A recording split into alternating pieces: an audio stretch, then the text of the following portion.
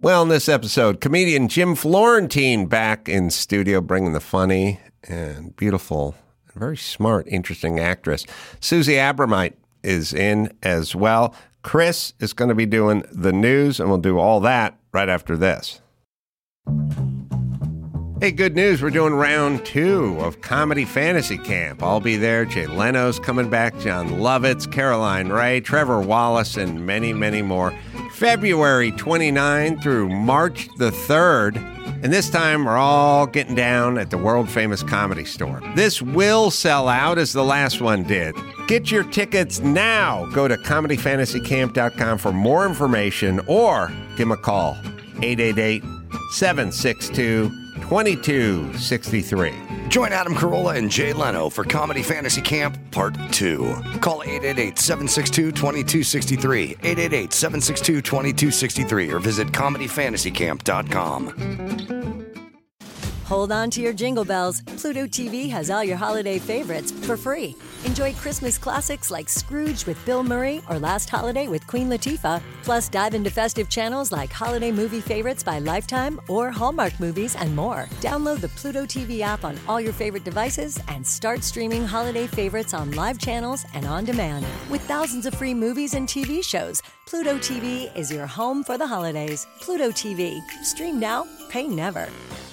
All right, this show brought to you in part by Simply Safe. If you have 30 minutes, you never have to worry about break-ins ever again. Just go to simplysafe.com/Adam. Get all the sensors you need, all the help you need as well to set it up. Custom system's going to show up post-haste at simplysafe.com/Adam.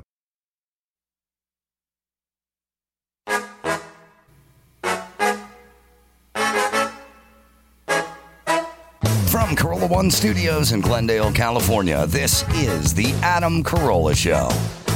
Adam's guest today, comedian Jim Florentine and actress Susie Abromeit.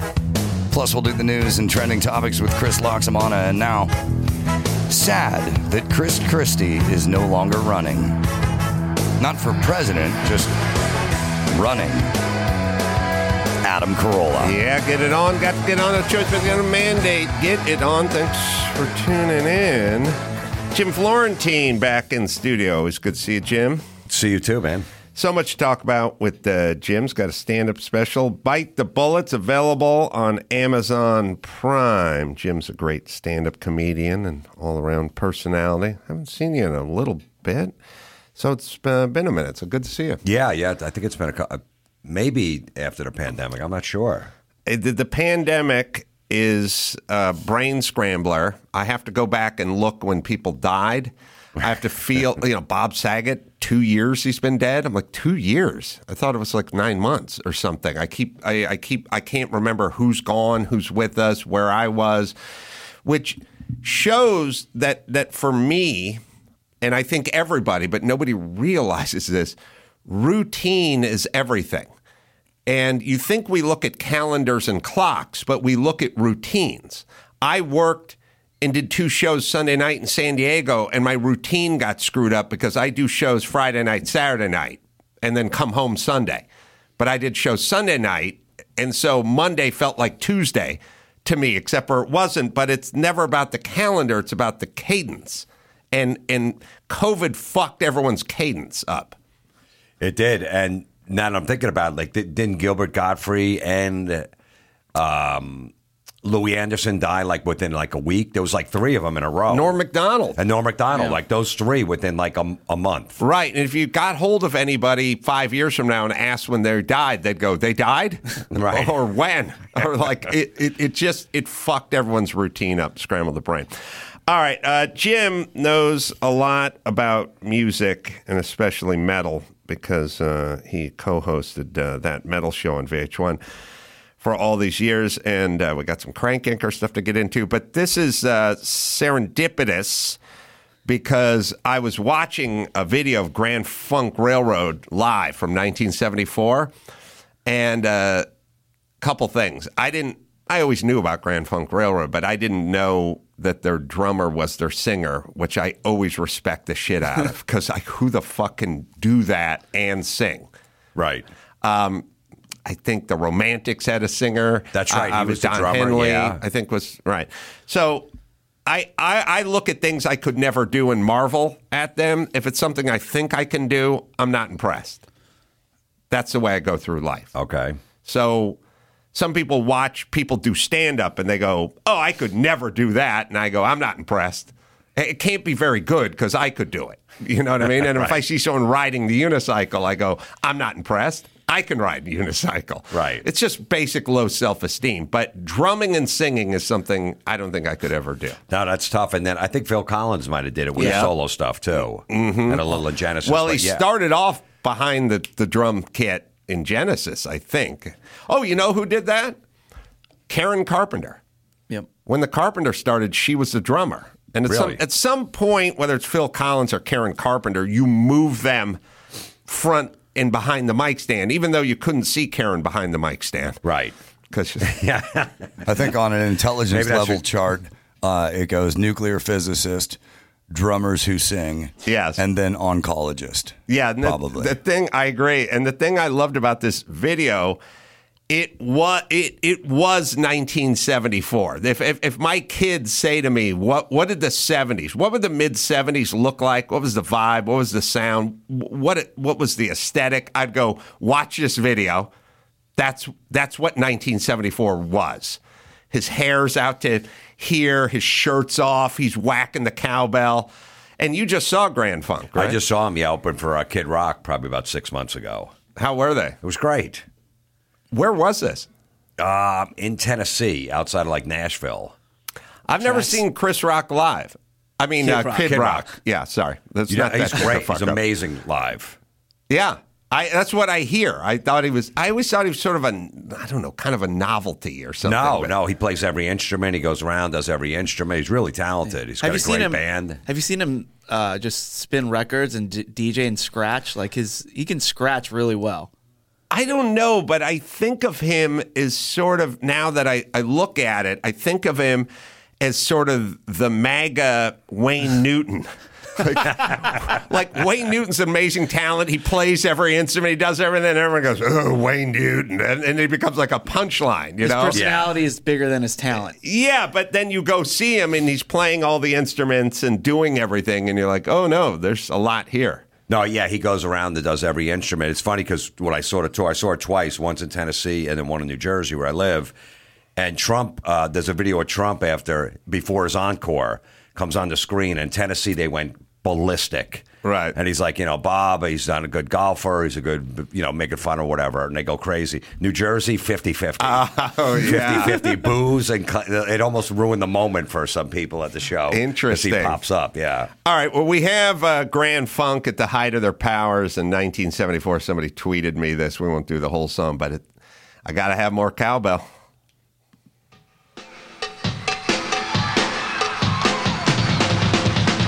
This is the most 70s thing I've ever seen in my life. There's the shirtless Mark Farner. Lead guitars. Not wearing a shirt either.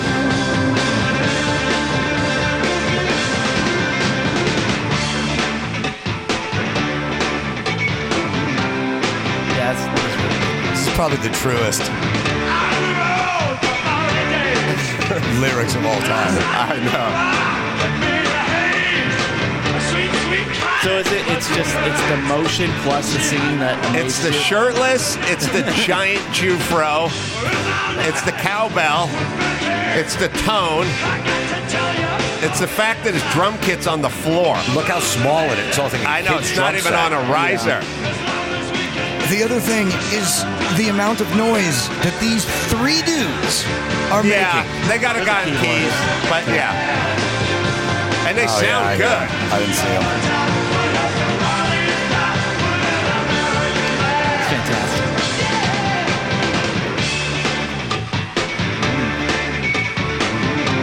And also, it's like if somebody said, why do so many people fantasize and dream about being in a rock and roll band? I'd go, watch this video. Tell me you wouldn't want to be on this fucking stage with these guys. Absolutely. 1974. Imagine the girls they got after that show. Oh, Bush City, USA.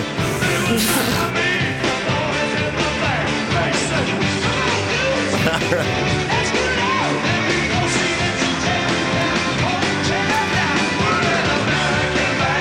liked it. All right, we got it. I like the fact that they're talking about coming to your town and banging your ladies and getting drunk and high, but they work in the word proceeded. Yeah. Which you just wouldn't think would fit in this song.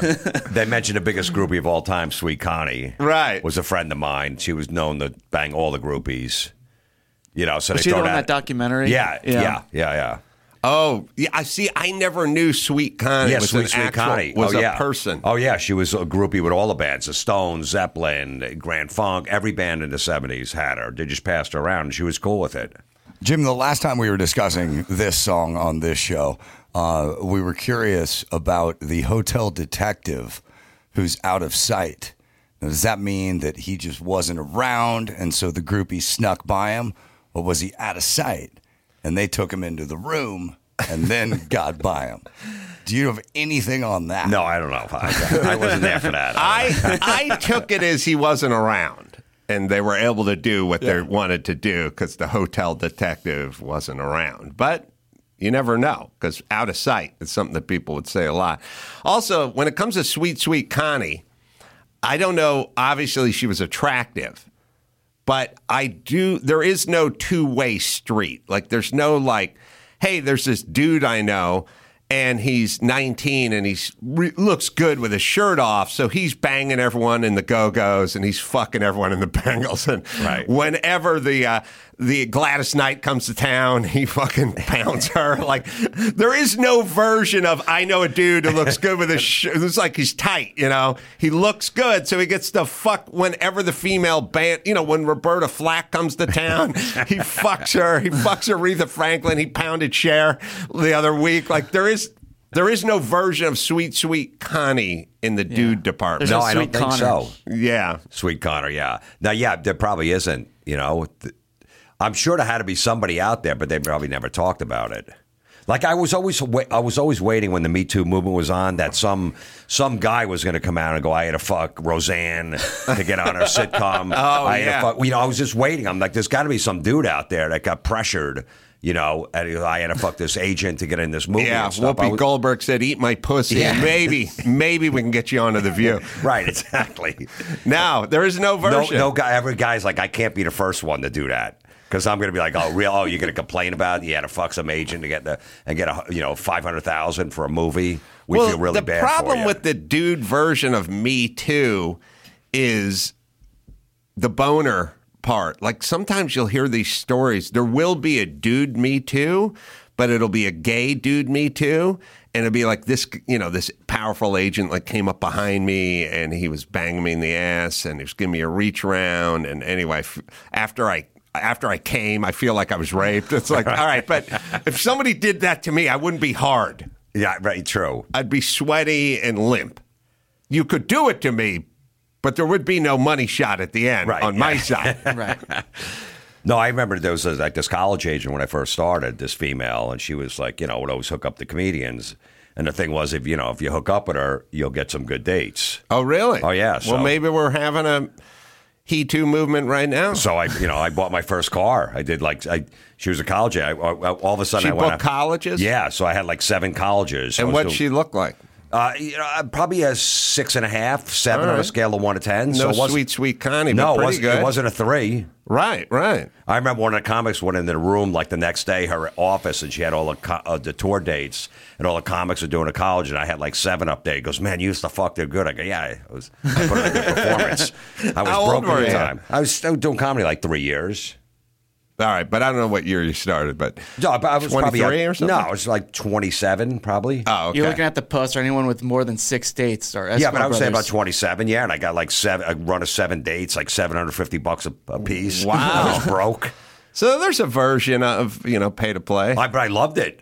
Yeah, I mean, you were getting laid. She was pretty hot. Yeah, 6.5, 7. We were 6.5, 7. I was used to 4s. Yeah, no problem. Yeah, let's talk about that. The 4s. For a second. They hold you over. That was always so here's the thing, and we got to get a survey going here, which is I believe that my wiring is unique, in which that I will I always just would hold out for an 8, even if it meant a year of penis sobriety. Really? I would just hold out. Now, my friends were not wired that way. They would like an 8, but any port in a storm for them, and there's no way they were going to go a prolonged period of time without getting laid. They would drop down a couple of notches and make sure they got laid. I was always like, I'll just wait until the 8 comes around. But I was in no position to get an 8 because I was driving a pickup truck and I had roommates and I lived in a shitty neighborhood and I was swinging a hammer and making $11 an hour. So it was few and far between, but I would hold out. Who is that? Who has that wiring here? I have that wiring. You have that wiring. Yeah. Okay. Dawson. Wait for the 8. You'll go a year? Yeah, I have. Wow. Yeah. Okay. Byron, if you like ladies, in fact. Yeah, same. Wow. Yeah. Well, who's the outlier here then? Jim and all my friends? I'll take 2 2s and a 4. That adds up to 8.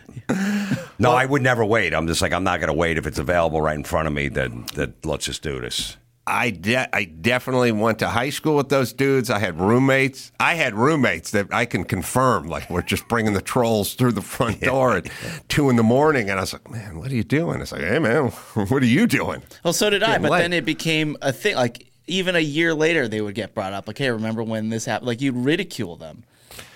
Yeah. Oh, you mean you had those roommates? Yeah. Those roommates. I remember I brought this girl back to my friend's house. He lived with his dad, and his dad came in the room in the morning, and my friend was in bed with this one girl hooked up, and I was on the floor, and he's looking, and it was dark in there. He's like, "What's going on here? That's Gary." Okay, he goes, and who's with Orca on the floor?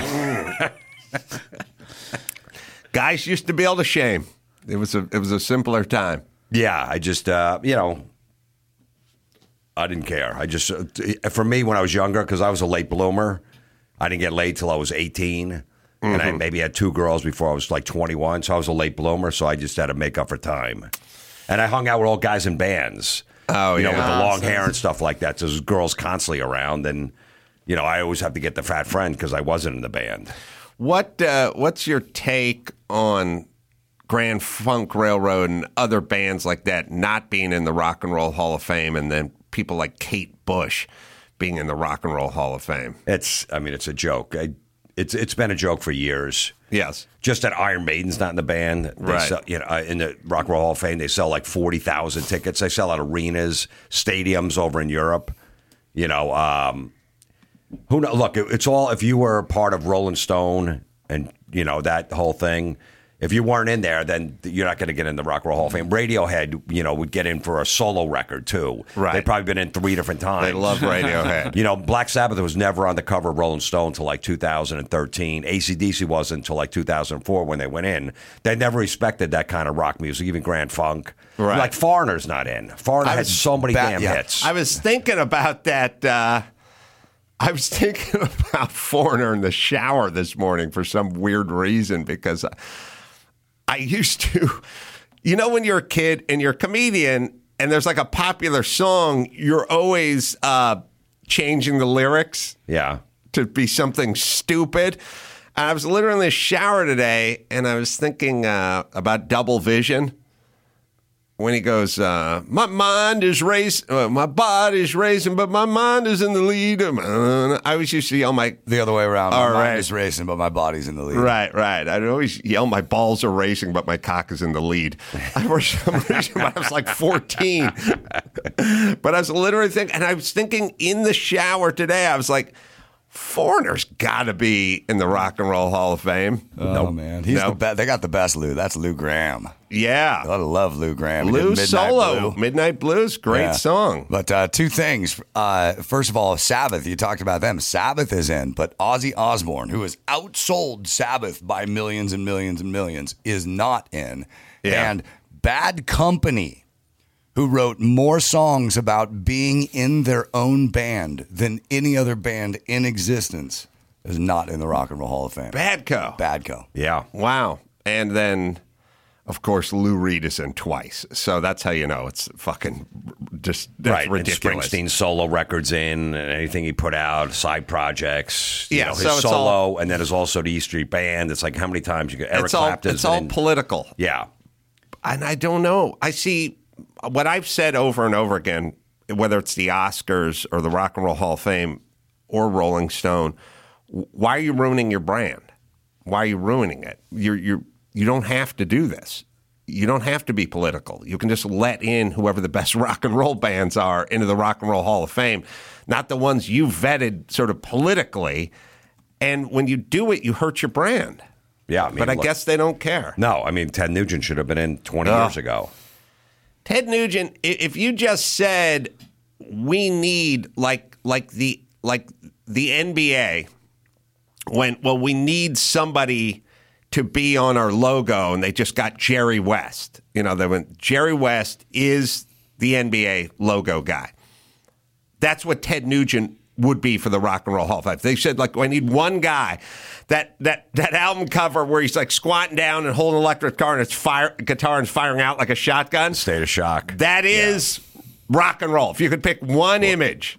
Again, if my son said to me, what is rock and roll? You can only show me one image. I would show them Ted Nugent in a loincloth, just with a Stratocaster, squatting down with fur boots on and hair out to here, just piling away.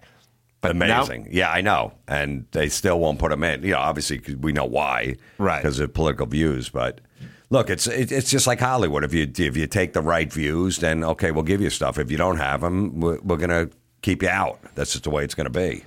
Yeah. But was the Kid Rock show you went to, was that political at all? Did he say anything crazy, or is it all just music? And yeah, just music, pretty much. Yeah. But he had some song that he put out, and he had in the chorus, "Let's Go Brandon." Okay, well, but meanwhile, he's got African American people as band. His guitar player is gay, drummer, like a black. She's black. Drummer. He had a drummer and stuff like rips, that. yeah. So he's like, we got to, and they don't care. I'm friends with his guitar player who's gay. And she's like, we don't care. That's just Kid Rock doing his thing. Oh, nice. Yeah, they don't get involved in that stuff.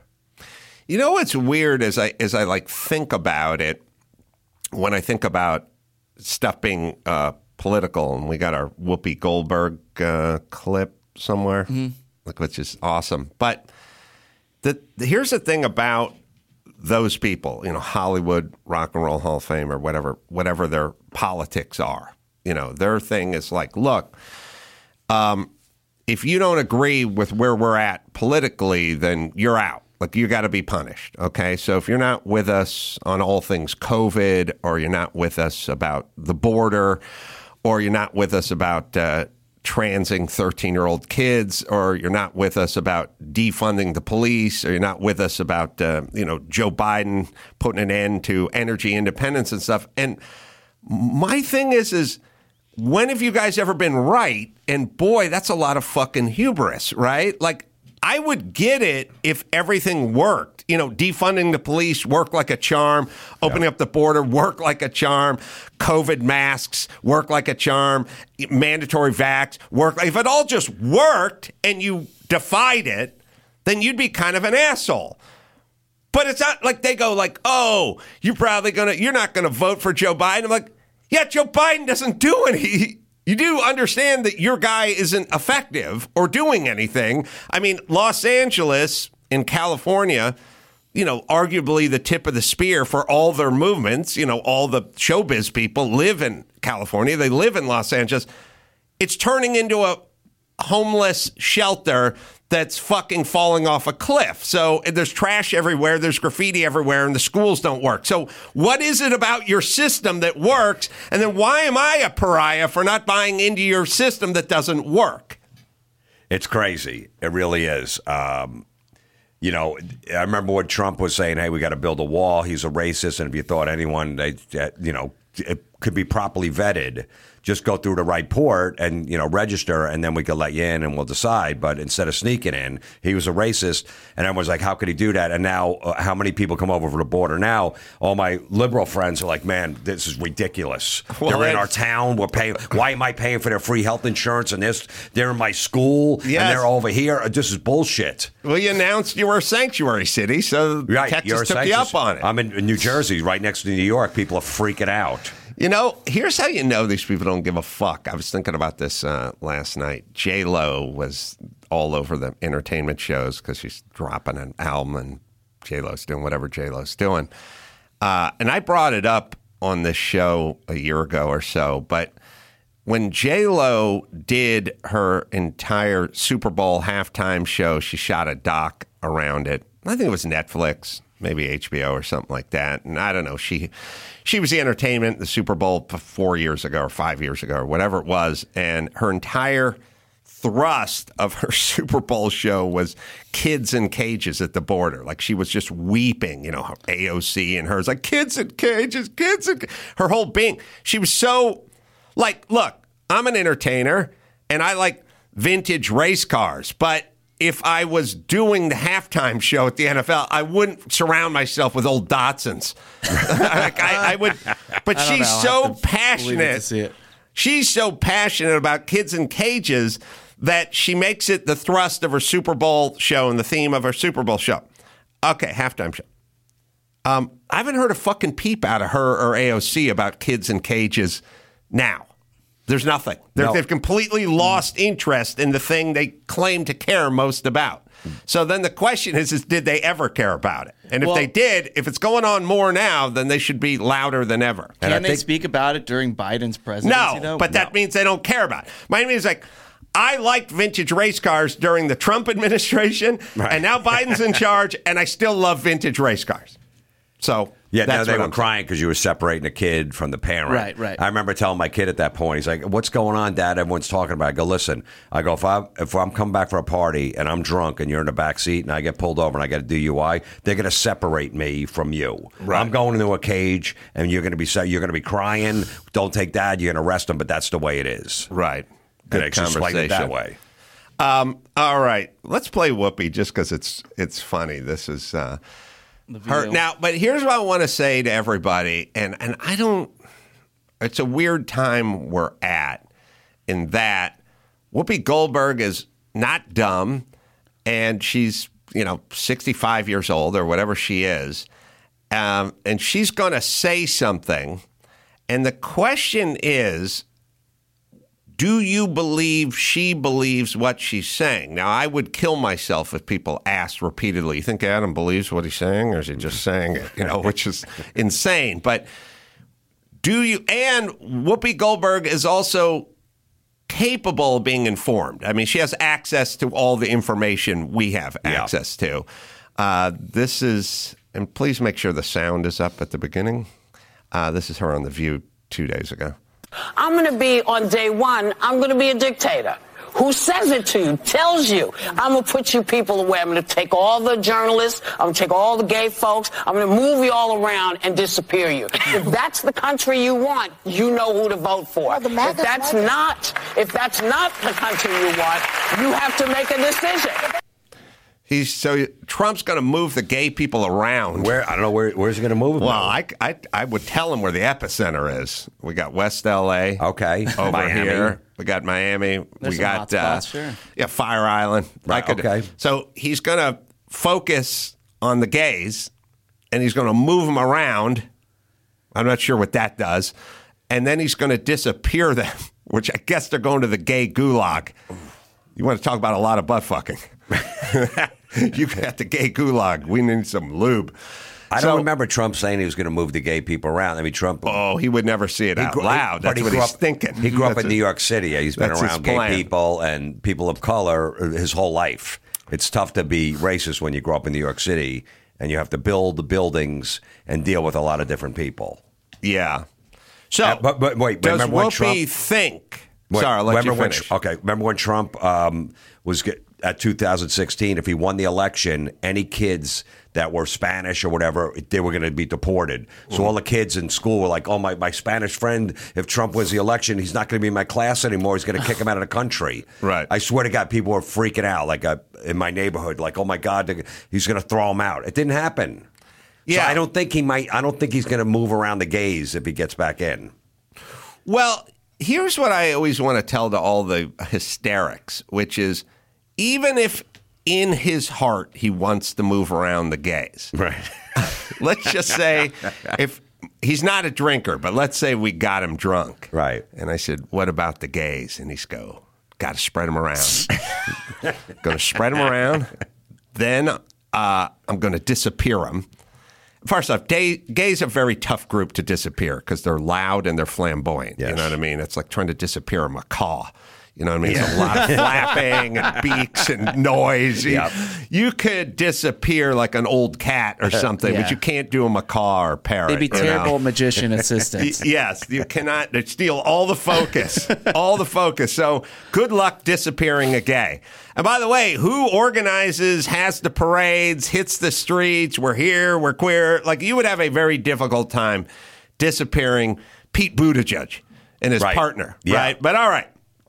Let's just say we get Trump drunk and he does explain to us that that is something he would fantasize about, which would be disappearing gays. Which, by the way, if you do think too much about disappearing gays, it always means you're gay. You just have to, you're wrestling with it. You know what I'm saying? But he would not do it because it's not pragmatic and you'd have a very difficult time selling it to your constituency and then the populace at large. So it's like there's a lot of times when people go, he wants to do this and he wants to do that. Maybe he does, but how would it work? How would it practically work? And then in terms of the people who voted for him, people who voted for him are like, we want energy independence and we want a stout border. I don't remember the disappear the gays plank in the platform, but we don't want you burning calories. That's a big disappearing gays is a huge calorie burner. That's a long-term project. That's a long. You got to go full time disappearing gays. We want you to give some time to reopening the Keystone Pipeline. So the question is does Whoopi Goldberg believe what she's saying? Mm-hmm. Nobody knows. Does Gavin Newsom believe what he's saying? Like, do these people believe? Does she believe that he's going to put the journalists in gulags and he's going to disappear the gays? Do they believe that? And then what about the three other bitches on the dais? Did they believe it? Because they just nod their head. No, the reason that show sucks is because they need one sane person to like raise their hand and go, what are you talking about? Yeah, like how is he going to do it? I just want to know. Yeah, practically. Where's the quote that he said he was going to do it? Where's the quote? What's the plan? Who's in charge? He had to get Pete Buttigieg into his cabinet and put him in charge of disappearing the gays. Yeah, he's like, I know where they hang out. I know all the underground clubs. I know the websites where they go cruising. Oh, yeah. We can round them all up. Yeah. All right. So a good way to approach. Does she believe it? Well, a good way to approach that is stupid or liar. Yes, stupid or liar. Newsom is a liar. He doesn't believe it. Mm-hmm. And Whoopi is stupid. She does believe it. I'll buy that. All right, that makes sense to me.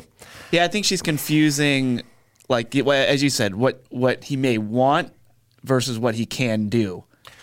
Well, that's the whole thing is when you're dumb and you're hysteric and you're into chick think, you look at what's in people's hearts, not what they actually do, not the performance or the execution. It's like, I know what he wants. Like, I've had a million chicks say to me, he's jealous of what. I was like, I don't know, he's nice to me. Right. Yeah, but you know, he wishes he could switch places with you. And I go, I don't know, he's nice. That's all. I only care about the part where the person, how they act. I don't really care about, in their heart they hate Jews, right? I don't know. He opened a synagogue and he makes blintzes. I don't know. I don't know what he thinks. But that's not important to me. But it's like saying in his heart, he drives 150 miles an hour through a school zone. And I go, yeah, but he's going 22 miles an hour. Yeah, but that's like, I don't care then what's in everyone's heart. I just care about what they do. Yeah. Then a more practical way to approach it. Yeah, it sounds sensible. We have. It sounds like you have logic. I think that's what they call it. I think we have J-Lo with kids and What year is this? It's like 5 years ago.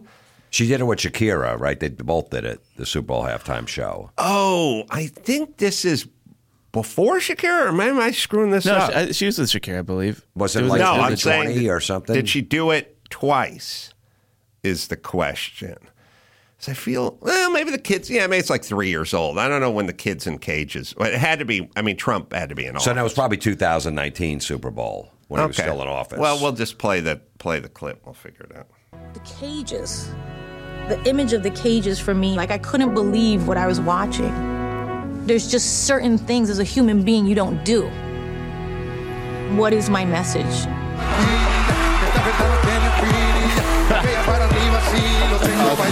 Yeah, I cut this up because I was like, dark subject. She talks about kids in cages and then she shakes her ass. If you can get the message across in a beautiful way where it's soft and it can be received, then maybe more people get the message. She's literally just spreading her ass cheeks. Something with substance. Not just us out there shaking our fucking asses and fucking belly dancing. I want something real. Yeah, it is Aaron Shakira. This is about human rights. I'm facing the biggest crossroads of my life. I put this thing together.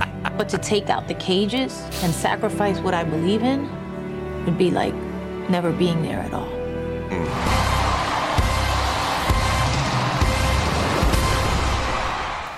All right, so she's worried about the kids in cages, except for she just shakes her fat ass. But substance. She doesn't care anymore about kids in cages, even though we have more kids in cages. So. You saw the people, remember they wouldn't let the photographers come down to the border. Right. The Biden administration was blocking them off. There were no cameras around there when they were all stacked in cages and stuff. Right. They didn't want anyone to see that. They were citing COVID. Yeah. No, you can't come here. No cameras, no pictures, no nothing. They had that lockdown. And then AOC just went, well, I'll just find some chain link fence that's going around a Walmart or something, and I'll kneel and pretend to cry, and then you take a picture of me, and then that'll be me mourning for the kids in cages. She's scrutinized more than praised for that. I rightfully so, is what I'm saying. So J-Lo's done with kids in cages. Yeah, back to shaking her ass. Yeah, it was. It would be great if she would say, I want to know. I want to go down the border, make sure they're still not in there. Yeah. Right now. Well, I don't know I don't know what her songs are about, so we'll see. We'll see when this album comes out. Maybe there's a song dedicated to it. I hope there's a Kids in Cages song.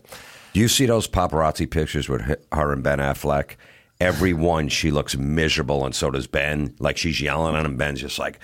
Yeah, Ben's like a meme. Every picture. Yeah. Yeah. Imagine how high maintenance that is. Ben just wants to watch the game. He likes to drink and gamble. He's exasperated in every picture. He likes to smoke. Smoke cigarettes. You can't. She's standing there with her Pilates instructor, and you're walking by with a cigarette and a beer. You know, how's that going to work? Do you think she wants to watch a Red Sox, White Sox game in April? No. 7 games in a season. Hey, the third game in a season on a Tuesday night. No, this may be the Tom Brady syndrome, which is like, I'm going to get up at 5:45 in the morning, stretch, and then I'm making an avocado smoothie. And you're like, I'm going to wake up at noon, I'll be hungover, and I want hash browns. Right. You know what I mean? Like, how long is that going to work? You're going to feel judged at a certain point. But they can't even go outside without having their picture taken. So this must be really bad, where if even in their pictures, they go outside and they still can't help it but argue and bicker and look miserable. Jennifer Lopez halftime came out June 2022. I guess that's the doc, but I don't know. It was 3 years ago. Yeah, that makes sense. Yeah. All right. So she cared about kids in cages, and now she doesn't. Yeah, it's off their radar now. Great halftime show, though. It was a nice little moment. Everyone jumped on that bandwagon, but now it's fine. Yeah. All right. We should take a break. We got some news. Jim's got to get out. We got about 45, 50 with him or so. Maybe 35, 40. I'll do the math. Either way, Jim Florentine's going to hang out. We're going to do some news, and we'll do that right after this. Let me tell you about Simply Safe 2023. Well, that's wrapped. It's time to reflect. This year, resolve to keep your loved ones safer than ever with the best home security system of 2023. That's according to U.S. News and World Report. That is Simply Safe. These guys have been sponsors for a long time. We love their product. We all use it here. I've told you, very nicely, ergonomically designed. Peel and stick. Get your system up and running in like half an hour. Do it yourself. Don't have some tech making a mess in your house. They have comprehensive systems that detect break-ins, fires, floods, and other threats. 24/7 professional monitoring, under $1 a day, half the cost of traditional home security. Satisfaction guaranteed. They got a 60-day free trial. If you don't love it, return the system for a full refund. And my listeners get 20% off a new system with Fast Protect monitoring. So go to simplysafe.com/Adam. Save that 20%. It's simplysafe.com/Adam. There's no safe like Simply Safe. Hey, it's Adam Carolla. And this is Dr. Drew. We are changing things up for the new year, and we want you to end the week with the two of us. That's right. Brand new episodes now on Wednesday, Thursday, and Friday of each week. So sequentially, thank you and mahalo. Just Drive. Love this company. Love this product. So much stress. You just want to hit the pause button and breathe a little. Well, Just Calm from Just Drive. That can help. Just Calm's an all-natural blend of mood-lifting, psychobiotics, and brain-nourishing B vitamins. It helps you take back control and feel like the best version of yourself. Multiple studies prove it works quickly to soothe everyday stress and sharpen focus in as little as 4 weeks. I know these guys. I take the Thrive Probiotic. It's a spore probiotic that banishes gas and bloat so your gut can produce more serotonin, which is your happy hormone. Plus, it supports better sleep. I know the owners. I've been to dinner with them. Tina's been on the show. Tina Anderson, I should say, has been on the show before. They are passionate about this product because it works. It's called Just Thrive. Right, Dawson? With Just Calm and Just Thrive Probiotic, you'll have the ultimate stress-fighting duo to help you feel cool, collected, and in control.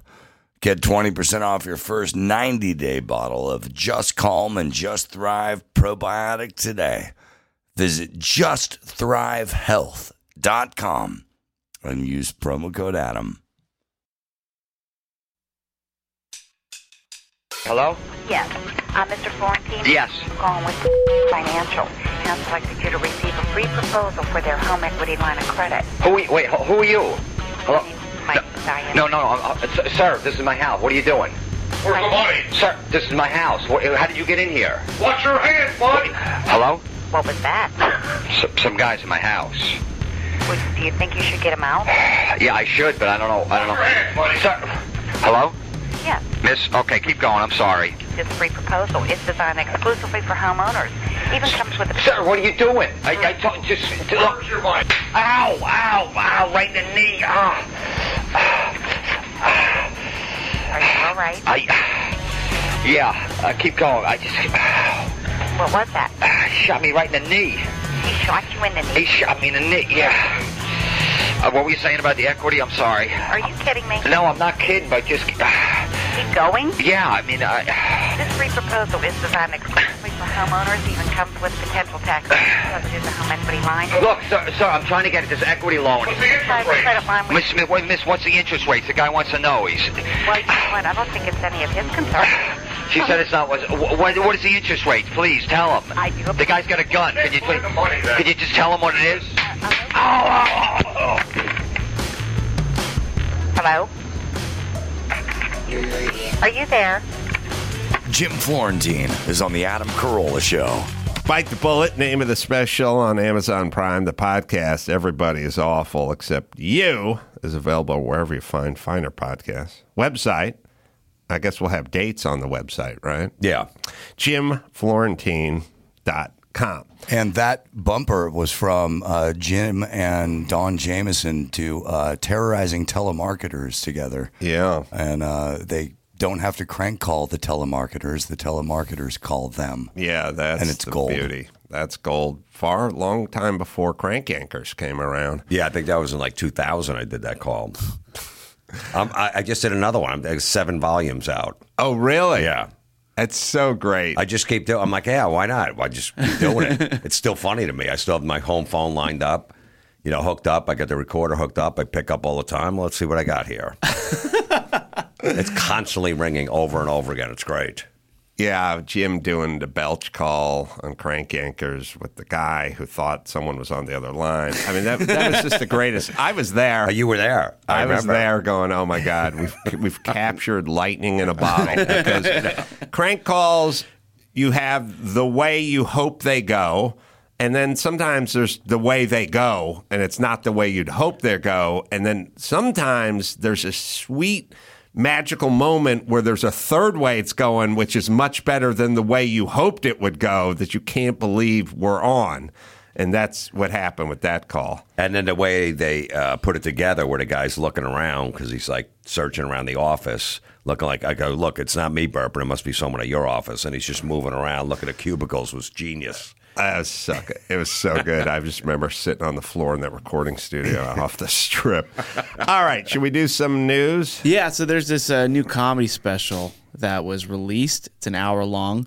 It's called George Carlin, I'm Glad I'm Dead. It is an AI-generated comedy special. When this was released, Kelly Carlin, George's daughter, says, my dad spent a lifetime perfecting his craft from his very human life, brain, and imagination. No machine will ever replace his genius. With AI, and in her response to AI, she says, let's let the artist's work speak for itself. Humans are so afraid of the void that we can't let what has fallen into it stay there. And she says, look, my dad has 14 specials that already exist. Why are we doing this? So she's not supporting it. A lot of George's fans are rallying behind her. But AI-generated specials now. So it sounds like she's not getting the cut. Yeah. That's why she doesn't support it. If I was getting a cut, that's what they should call it. And B, I'd get some back end, then I would be into this. Yeah, AI ain't getting a cut. Yeah, that's what it sounds like. I don't know. I kind of envy people who have strong feelings about legacies and stuff like that because I don't give a shit about any of that stuff. I don't either. Look, it could be interesting, and it might fall under the heading of something we talked about, which is like ABBA is doing a virtual tour now. It's Michael Jackson. Like maybe there's something interesting about it. I'll give you an example because I like cars, and they make replicas of $50 million cars. They do pretty nice replicas, and then they do other versions. Like they do like Porsche 911, but Singer does their own take on a Porsche 911, which is magnificent. And then there are guys who do like, well, it's a $20 million car or $10 million car or whatever. We do a really good version of it, and it's $300,000, which sounds expensive, but not $25 million. It's not the same thing, but it is a version of it, and it's kind of interesting. And you could get into it, and you could drive it around, and you could own it. So I don't know if that's where this is going. I mean, that's the happy version of where this is going. It's like those, fake designer bags you buy in Chinatown, New York City. Right. You could buy the Louis Vuitton real one for $4,000. You could buy one for $30, and it looks exactly the same. Yes. And some people don't care. Right. All right. So I guess I would just watch it and see what it sounded like. I think AI, artificial intelligence, is going to do very well, but ultimately it will fail all of us. Because the intelligence, it's right in the name. It's artificial. It's not real. Well, and also they go, yeah, but here's the thing. They go like, I get AI doing reams of computing and work and shit mid-level guys at an attorney's, or an agency would do, the guys in the cubicles with all the paperwork and all the grunt work. They go, well, it could replace that. And you go, okay, that's good. Yeah. But then they go, it'll never replace, George Carlin.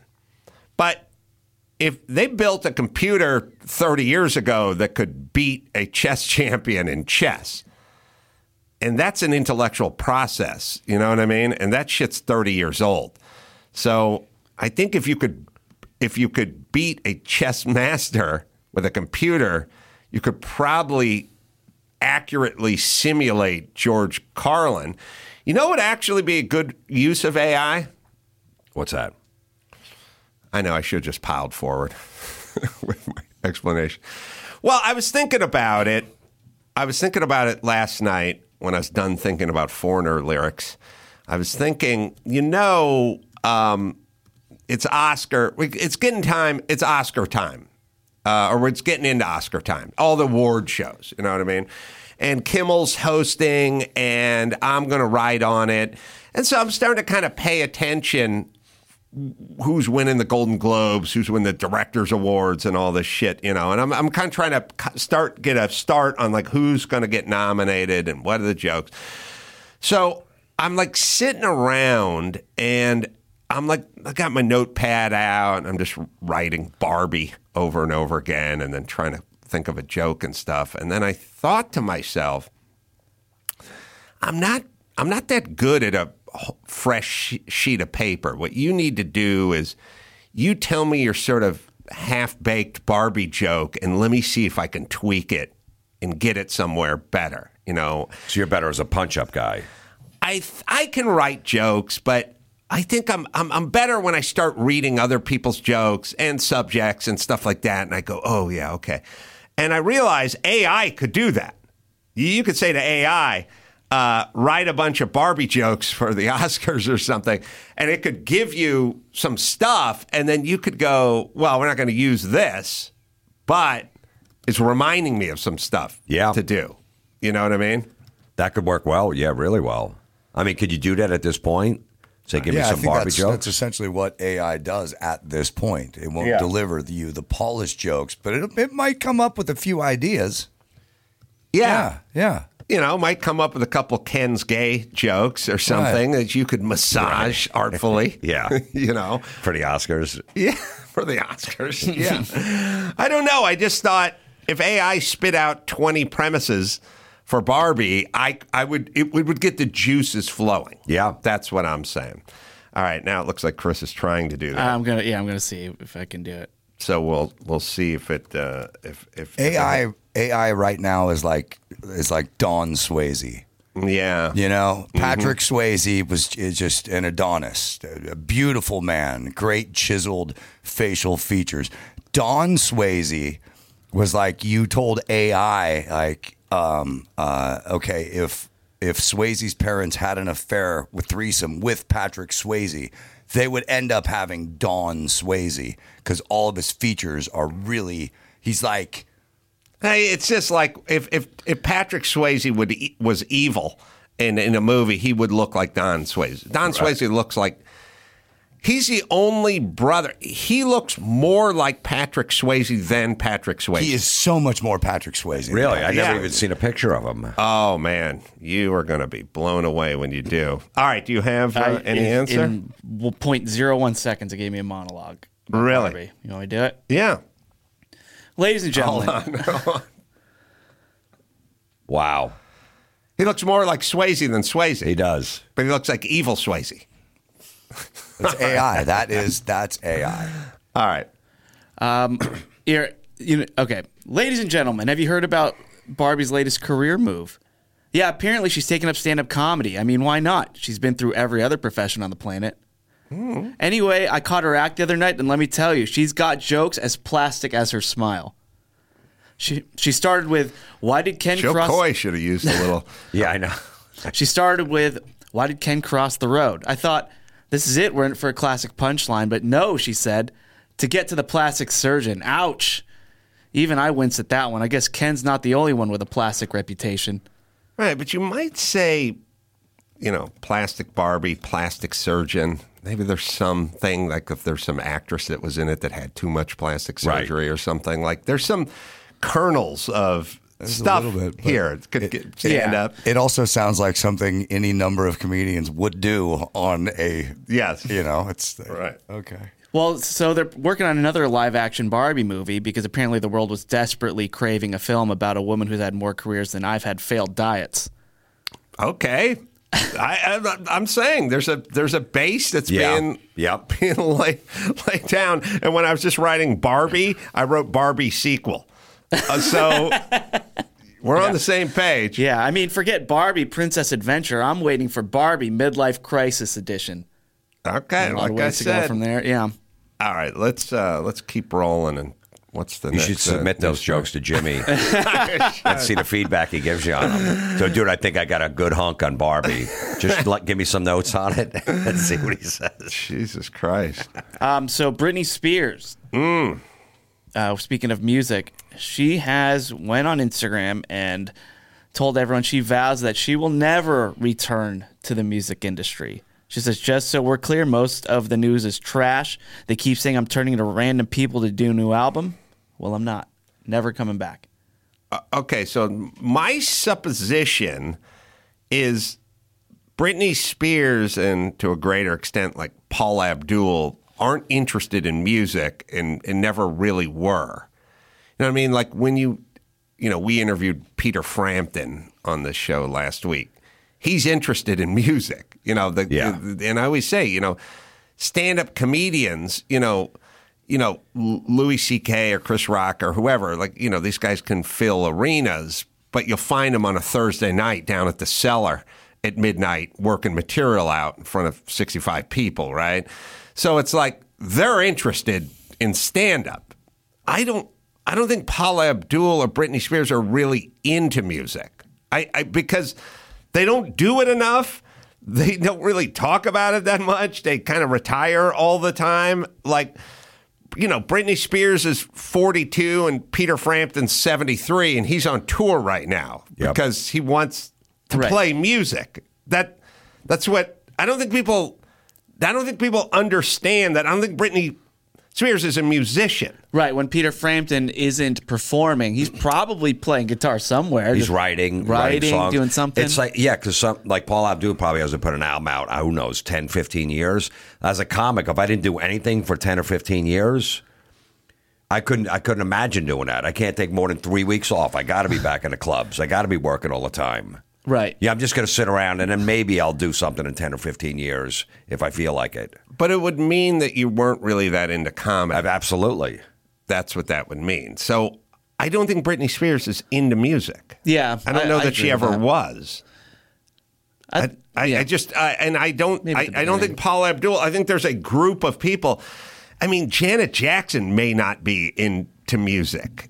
I just a group of people that I just don't believe are really into it. So it makes perfect sense to me that they don't do it because they don't want to do it. They don't need it. They're not compelled to do it. Yeah. And the longer she waits, just the more pressure is going to build up anyway. I mean, the last album came out in 2016.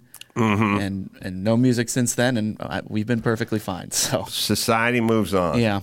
Did you hear Selena Gomez is going to play Linda Ronstadt in a new biopic? That's what I heard. Put a lot of weight on. That's what I heard. Well, young Linda. Oh, young Linda. Okay. Young Linda was considered the babiest of all 70s babes. She was foxy. She had these great outfits. She'd get in these short shorts and put roller skates on, and that'd be the cover of her album. She dated Jerry Brown, the governor of California. They were like a hot it couple. And then she was considered the foxiest chick in rock and roll. And then later on, she started getting in touch with her Spanish roots and putting out ranchero music. And I think she got in touch with some quesadillas and stuff too. But she was young Linda. In her prime. Yeah, in her prime. Yeah, we'll go get the album cover, by the way. Her biggest album was her like in roller skates, looking all 70 skinny and trucking down the road and everything. Oh yeah, she was considered a stone fox. So she's who's playing her? Selena Gomez. Selena Gomez, if you're going to play 23-year-old Linda Ronstadt, you'd have to drop a few pounds to get to 23-year-old. Then later on, you go De Niro, Raging Bull. Yeah. You bulk it up. Here's a question. I have a very serious question. Guys do the move all the time where they get all ripped and great shape and then they get fat. They put on 30 pounds for this role. Do women ever do it? I don't. I think they have too much ego to do it. Guys do it. There's plenty of roles where guys got fat to do the role. The chick who played Barbie did it. In I, Tonya. No, not in I, Tonya. Rachel McAdams did it in Mean Girls. She did. Okay, hold on. She did it. Margot Robbie did it in I, Tonya? Yeah. All right, let's find a picture from I, Tonya where she's ice skating, and we'll see if that's correct. Okay, good point. But she's not. All right, she we'll check your math. She certainly wasn't attractive. Totally. I said put on weight, Dawson. Okay. Yeah, because but she did put on some. 7 pounds, okay. 4 pounds. What are we talking? She's Not playing a a professional. shitload. Just find a picture of her ice skating, and then we'll see if Dawson's supposition is correct. Because like Renee Zellweger didn't do it in those movies where she was fat. She used a fat suit in those. Right. Right. Yeah. But we need full length. You're right. Forget it. All right. Forget it. Yeah. I don't. Yeah. You don't see it. You don't see it as often, or ever. Really. Selena Gomez can fluctuate weight-wise, and if she wants the Oscar, she goes young Linda Ronstadt, and young Linda Ronstadt is size 2. You know, I mean, 115 pounds or 20 pounds. She goes way down, and then she goes De Niro and bulks it up for the end of the career. I don't think she'll do it, but if she wants it, that's the way to do it. Yeah, you're right. All right. Yeah. It said. What about Charlize Theron in Monster? She uglied. I think she uglied herself up, and she probably did pack on a couple. I mean, yeah, she gained like 50 15 pounds in 3 months. 50. That's what the internet says. That's a perfect.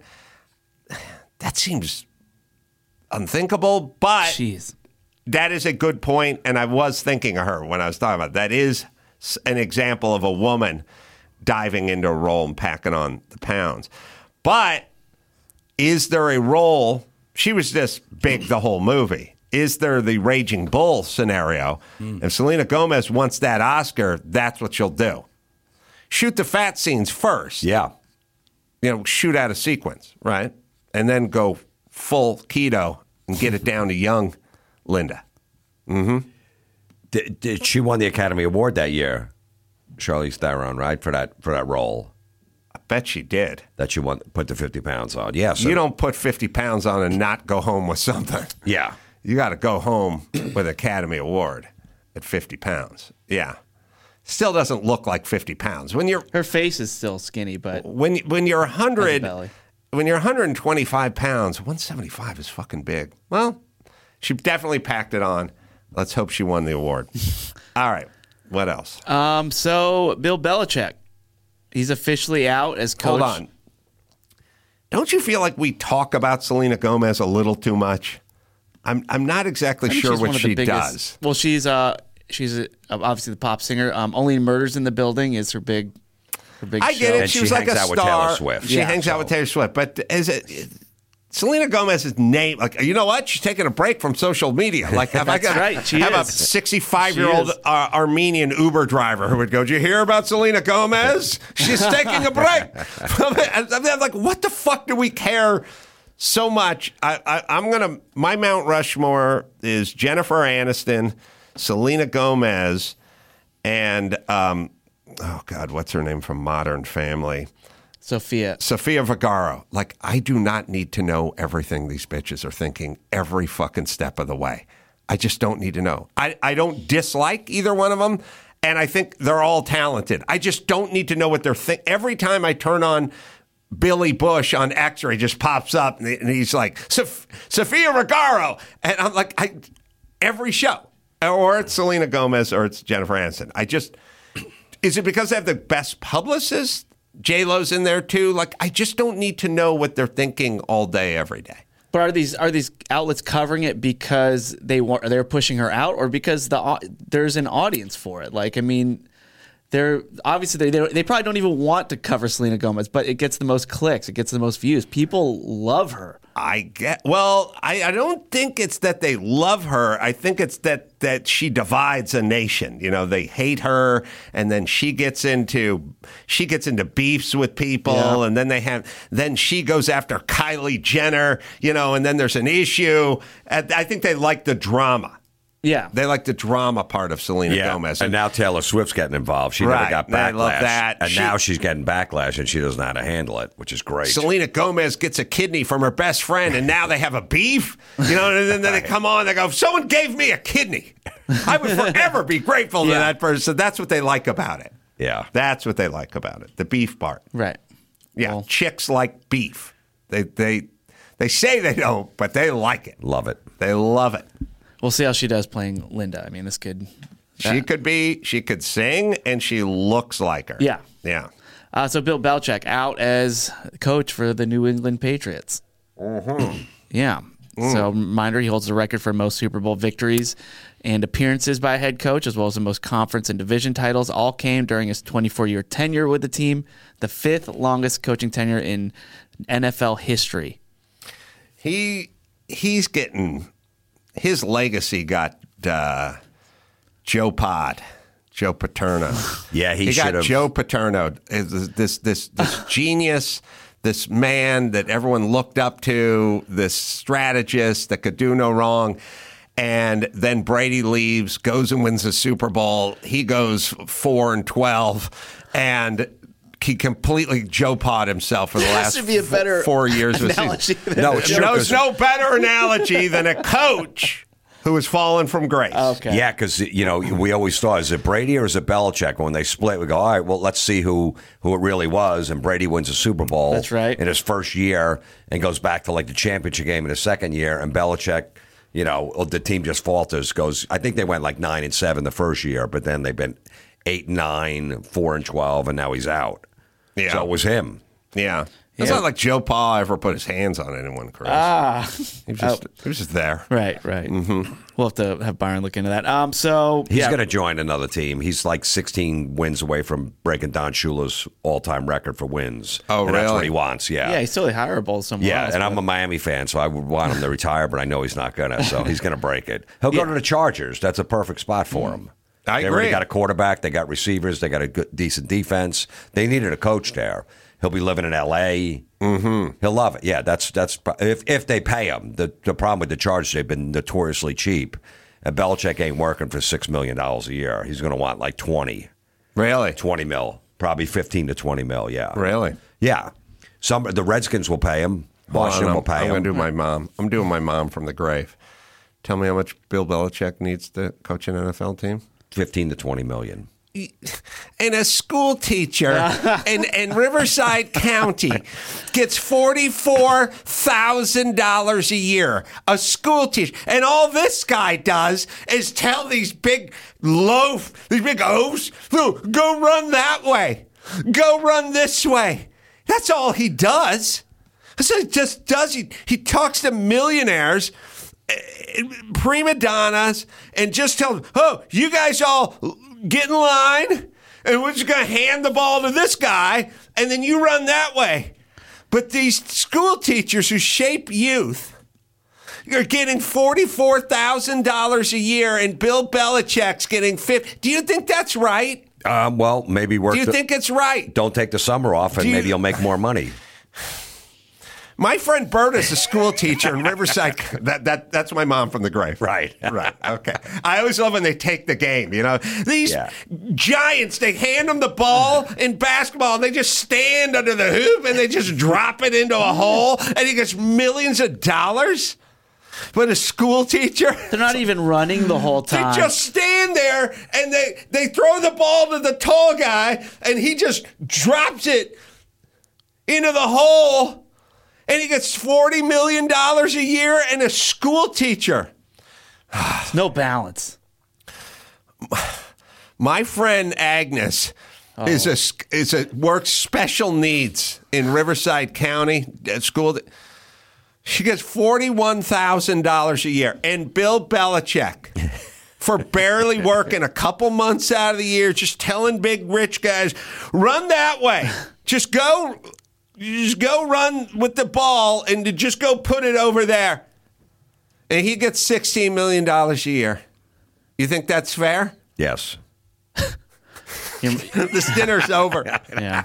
Your mom ruined football. Good, I want to get out of this conversation with her. Yes, agreed. First thing they have to do is completely simplify what these people do into something. Your friend Berta should start coaching professional football then and really get in on this cash train, Mom. Your doofus friend. All right. But yeah. So speaking of Massachusetts, so there's a Massachusetts woman who is suspected of trying to poison her husband with tainted soup after a person posing as a soap opera star online told her, get rid of him. Yeah. Yeah. So she was basically being catfished. She sent this guy or this woman money, the person catfishing her, and then eventually got into a plot where the guy was like, hey, we should get rid of your husband, and she messaged him back like, all right, I'm poisoning his soup. Yeah, that relationship is not built on a bedrock of trust. You know what I mean? If you're one text away from murder, there's probably not a lot of good history there. And you didn't even meet the person yet. I could see if you're having a torrid affair, you know, and you're like, I'm going to leave him. I've finally got some excitement in my life. So they call 911. He gets the guy goes to the hospital. He's okay, but the daughter became suspicious. Went into the text messages, saw what was going on. Who is more gullible in that department? Like in the catfish department, meaning you see a picture of the woman. She looks the part, in her 60s, dental hygiene's not great, got a gut on her and some gray hair. But she thinks that the soap opera star is interested. Do you know what I mean? Which you and I would go, oh, come on, sweetheart, he's dating a 25-year-old model. Right. You know what I mean? He's not interested in you. But she believes in love and herself. You know what I mean? She's not seeing what we're seeing in the mirror when she looks in the mirror, right? But dudes are pretty gullible, too. They get catfished all the time, too. Who is more gullible? Because, again, if you see this woman and you see the soap star, you'll go, baby, did you really think this is what he was interested in? But she did. I think just older people. Older people are more gullible? Yeah. How old is the woman? 64. She is 64. Yeah. So... Like I personally know old people who have been scammed on, you know, hey, like my grandmother was called saying, hey, we have, my brother's name's Marvin. We have Marvin in another country here. He can't get out. We need you to send us like $1,000. And she did it. First off, that would never work on my grandma. She'd be like, keep him. Keep him. And she would believe him. How much She'd again? be all right with it. Yeah. That douchebag, good luck. He never stops talking. Have fun. No one's getting any sleep over there. He's going to be complaining the whole fucking time. Keep him. Oh, by the way, $1,000. She sent $1,000. I mean, I could have got the number wrong. Right. She sent money to these scammers. That's gullible, but it's still not her thinking that a soap star wanted to bang her. You know what I mean? That's what I'm saying. Sorry you had to picture that or anything. Yeah. Now, how old did I know who the soap star was? Yeah, they. Let me get the. Because it was like a good-looking young guy, and it's no, he was. I mean, he's good. He's good-looking. It's got the word "beautiful" in the title, so you can't be a 3. Right? Thorsten K. He was a little bit age appropriate. Okay, like a little bit younger, probably, but handsome. Okay, you know what I mean. I think a lot of these telemarketers that call, like they're scammers, right? Yeah. Yeah. So I mean, you deal with them a lot. Like it's just. Like I've been getting calls from the same number all the time about like some energy commission for my home, and I told them like, can you please take me off the list? Can you please stop calling me? And the guy's like, why do you have a phone if you don't want calls? That's a good point. Why do you have a door if you don't want a gangbanger to kick it in? I said a complete opposite. I give my number out to everyone. Well, yeah, you use it. Yeah, I love it. It's content for you. All right, let's do another. So Steve Martin, speaking of only murders in the building. Everyone loves Steve Martin. Yeah. Well, he has gone out and supported Joe Coy for his Golden Globes that's hosting nice. gig. So he went on Threads, which is Meta's version of Twitter or X, and he says, "I tip my hat to anyone who steps out on stage to host a live awards show. It's a very difficult job and not for the squeamish. I know, because I'm still throwing up from the last time I did it in 2010. So congratulations to Joe Coy, who took on the toughest gig in show business, hit, missed, was light on his feet, and now is 20 minutes of new material for a stand-up." That's a good take on it. Yeah.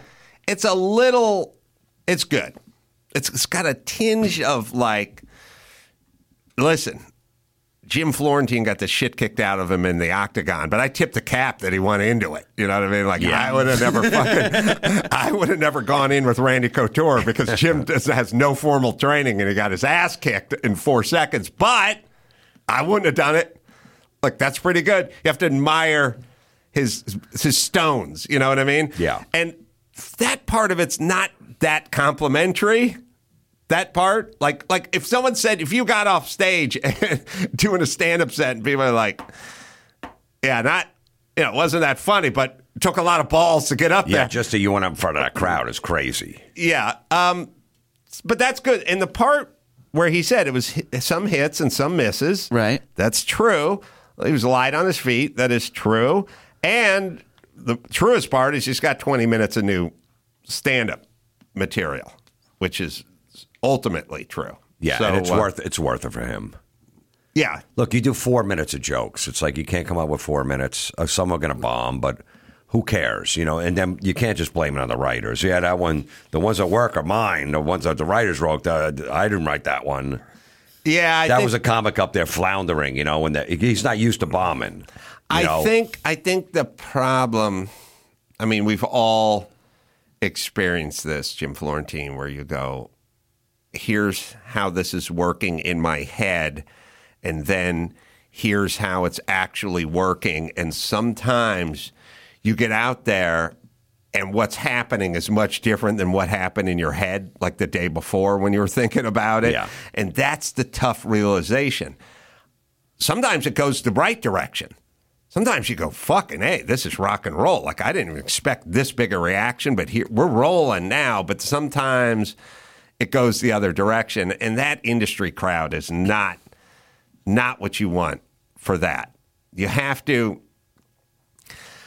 I would almost say for that crowd, you need to almost put training wheels on your act and just go, I'm going to make it as basic, as simple as it's almost like I'm not swinging for the fences. I'm making contact. I have to make contact with. I'm going to fucking choke up a little on this bat and punch some doubles into left field. I'm not going for the fence. So it's almost like you want AI to write the jokes. I want AI. AI to write the jokes. Well, homework for you. Get AI Joe Coy hosting the Golden Globes next year, and then get the actual transcript of it, and we'll see how that goes. So there's this magazine called Ms. Magazine. Ms. Yeah, it's a feminist magazine, and they wrote about Joe Coy's performance, obviously scathing review. And then they went through some of his jokes, and then they put as a side note, you caught a stray is what the kids would say in this one.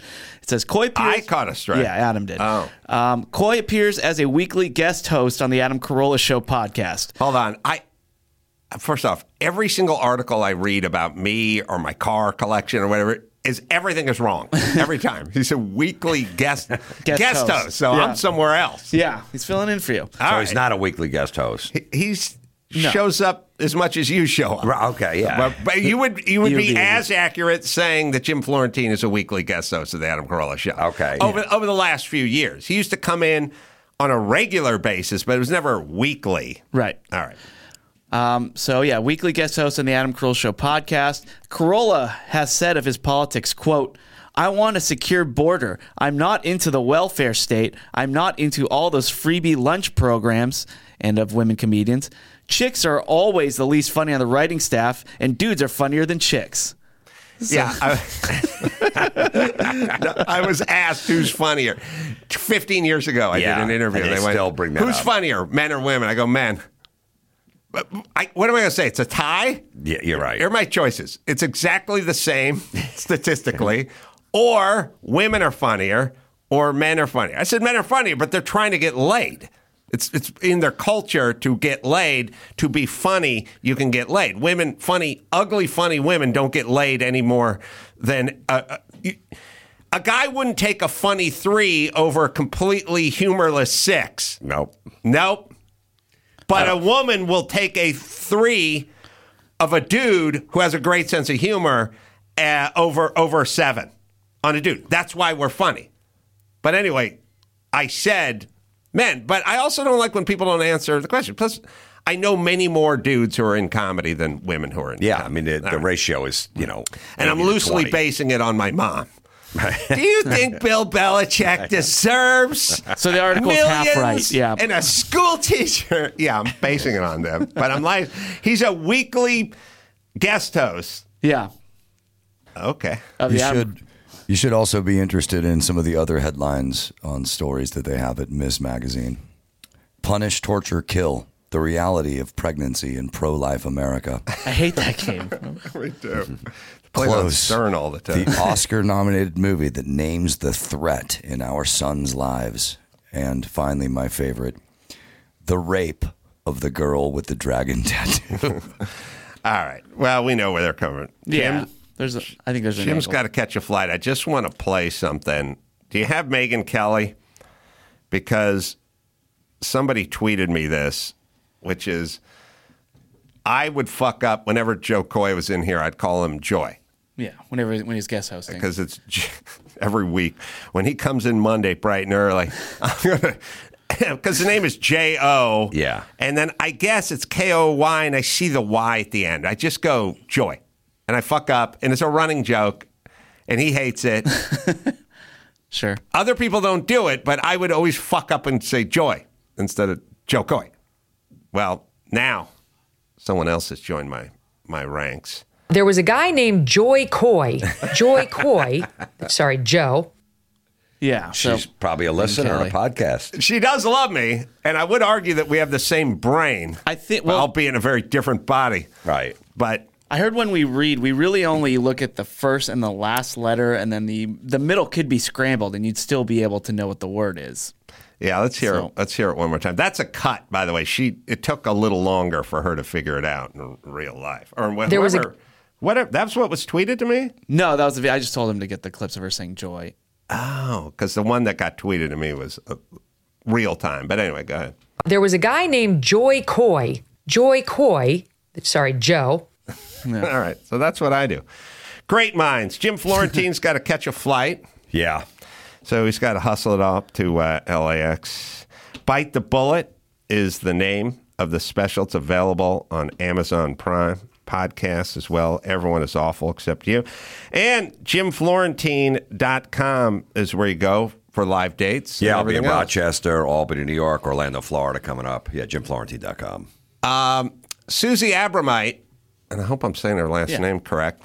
She's going to zoom in. She's got a lot of thoughts, very interesting life. We'll talk to her right after this. O'Reilly. Don't miss do-it-right deals at O'Reilly Auto Parts. How long has it been since you've changed your spark plugs? Yeah, that's a good question. Replacing your spark plug can restore efficiency and performance to your vehicle. Get better gas mileage as well. And right now at O'Reilly Auto Parts, get a $12 O'Reilly gift card after rebate when you purchase 4 or more select AC Delco Iridium spark plugs. Maintain your performance and fuel mileage with new spark plugs from O'Reilly Auto Parts. You can also improve visibility with their new wiper blades. Right now, save $12 on a pair of Rain-X Rugged XL wiper blades. Plus, get 2 times O Rewards points.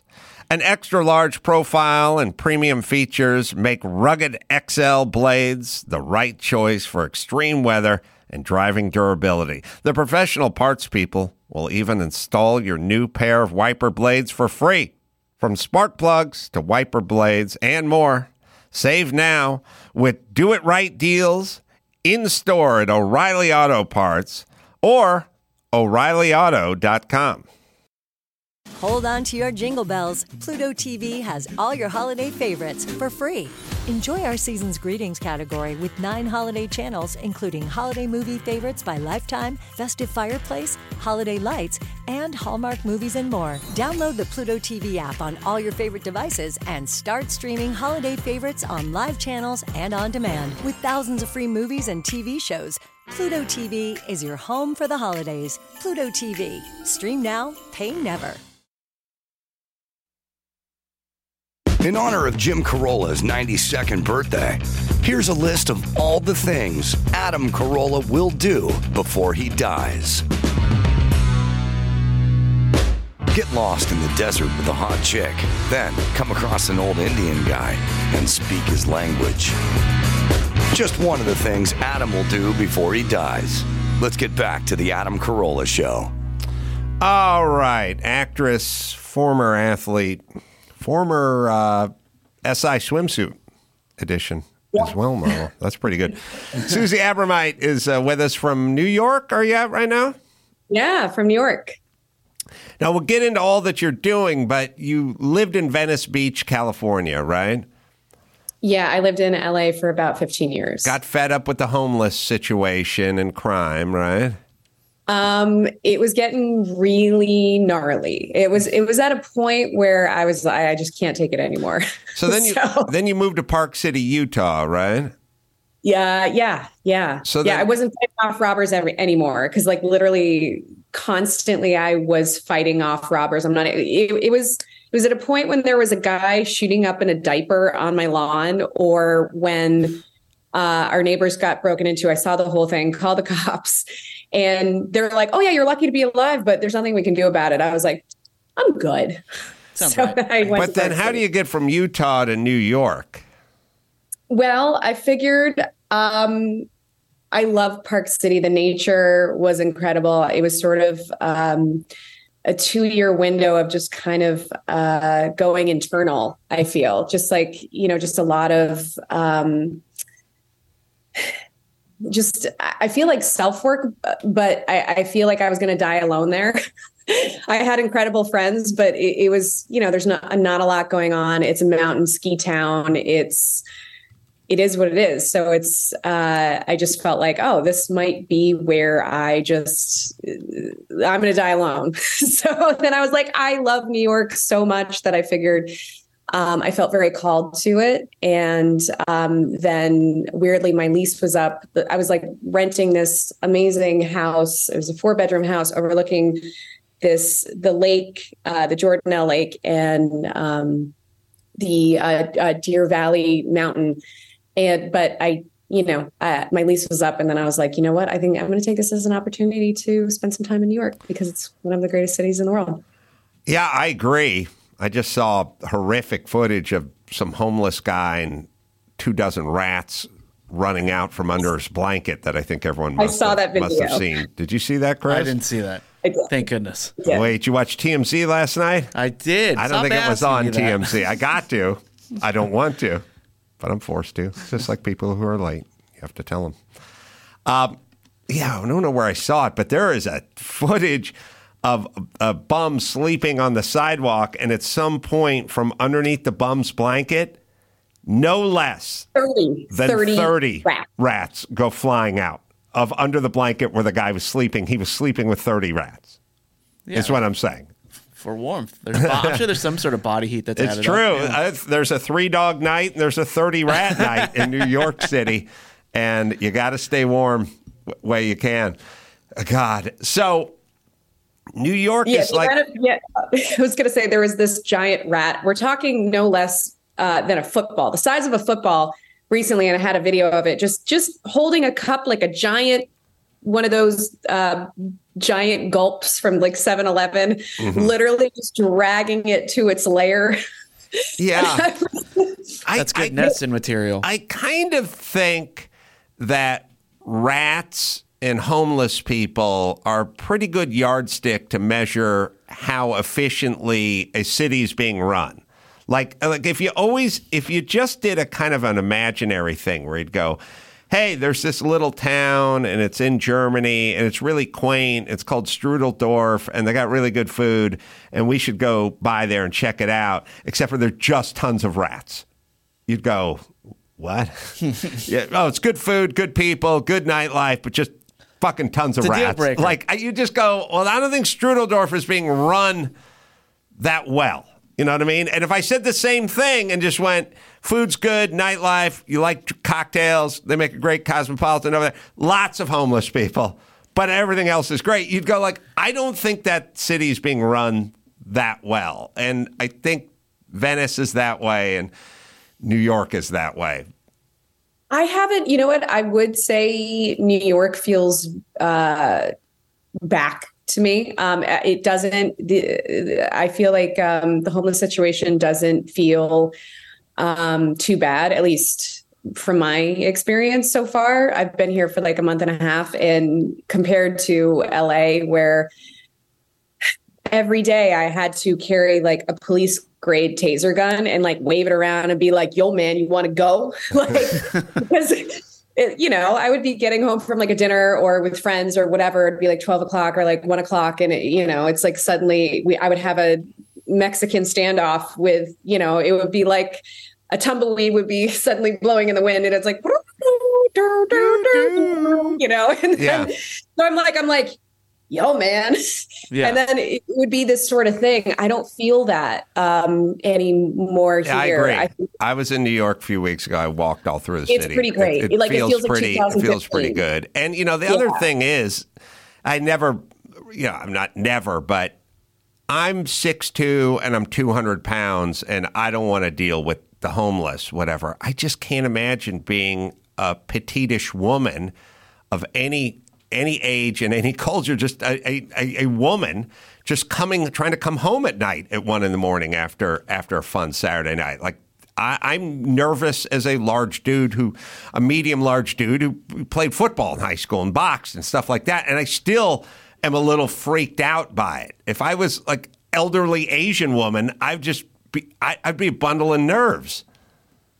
You know what? It's kind of just it's like Chris Rock, you run and ask questions later. I think he had a bit about it a long time ago in one of his specials. And that's kind of my motto, where I'm just anyone with some weird energy whatsoever. They're, walking really fast or very intense. I'm like, nope, going on the other side. So it's just, you learn the tricks of like, you're constantly assessing energy. And I've been very lucky, or I've had to, I had a few instances in New York where I was like, gosh, it was like one of my first jobs here in New York. I was doing a big, it was called A Gifted Man. It was a pilot with Jonathan Demme. May he rest in peace. He was amazing, with Patrick Wilson. And so I was so excited, and I'm looking up at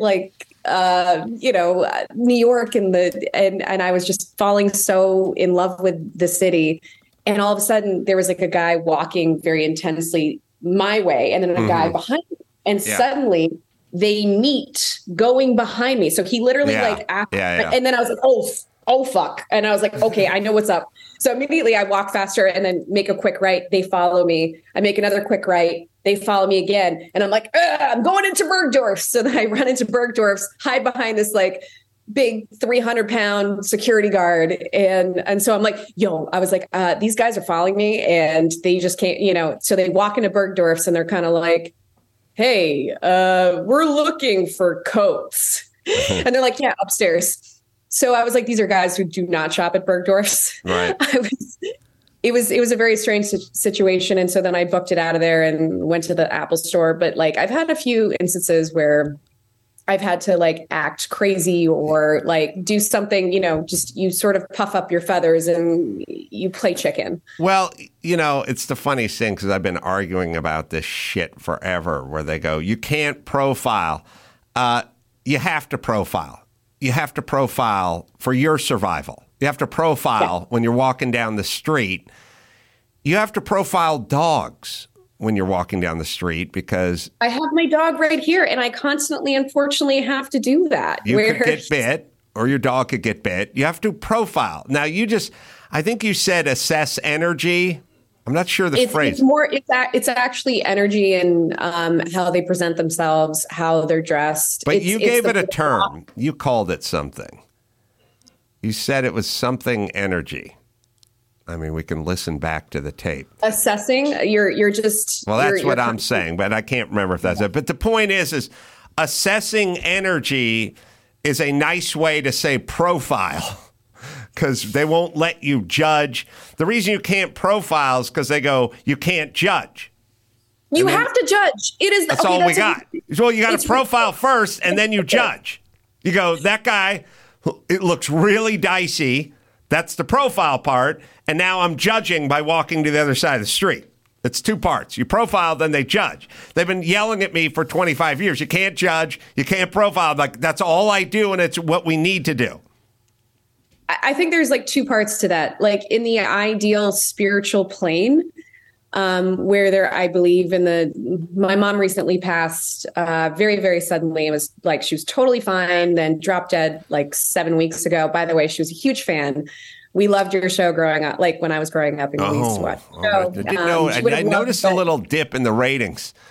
I wonder if that had a slight dip. So that could explain that. Sorry. I'm sorry for your loss. But what I do think in the spiritual plane, there is no judgment. We are all of the one, Yes. And I feel like human consciousness existing in these bodies, but there's also we have the free will. Like God gives us this free will and we can do whatever we want with it. And I feel like I recently had a dream and my mom was in it. And it was sort of this, that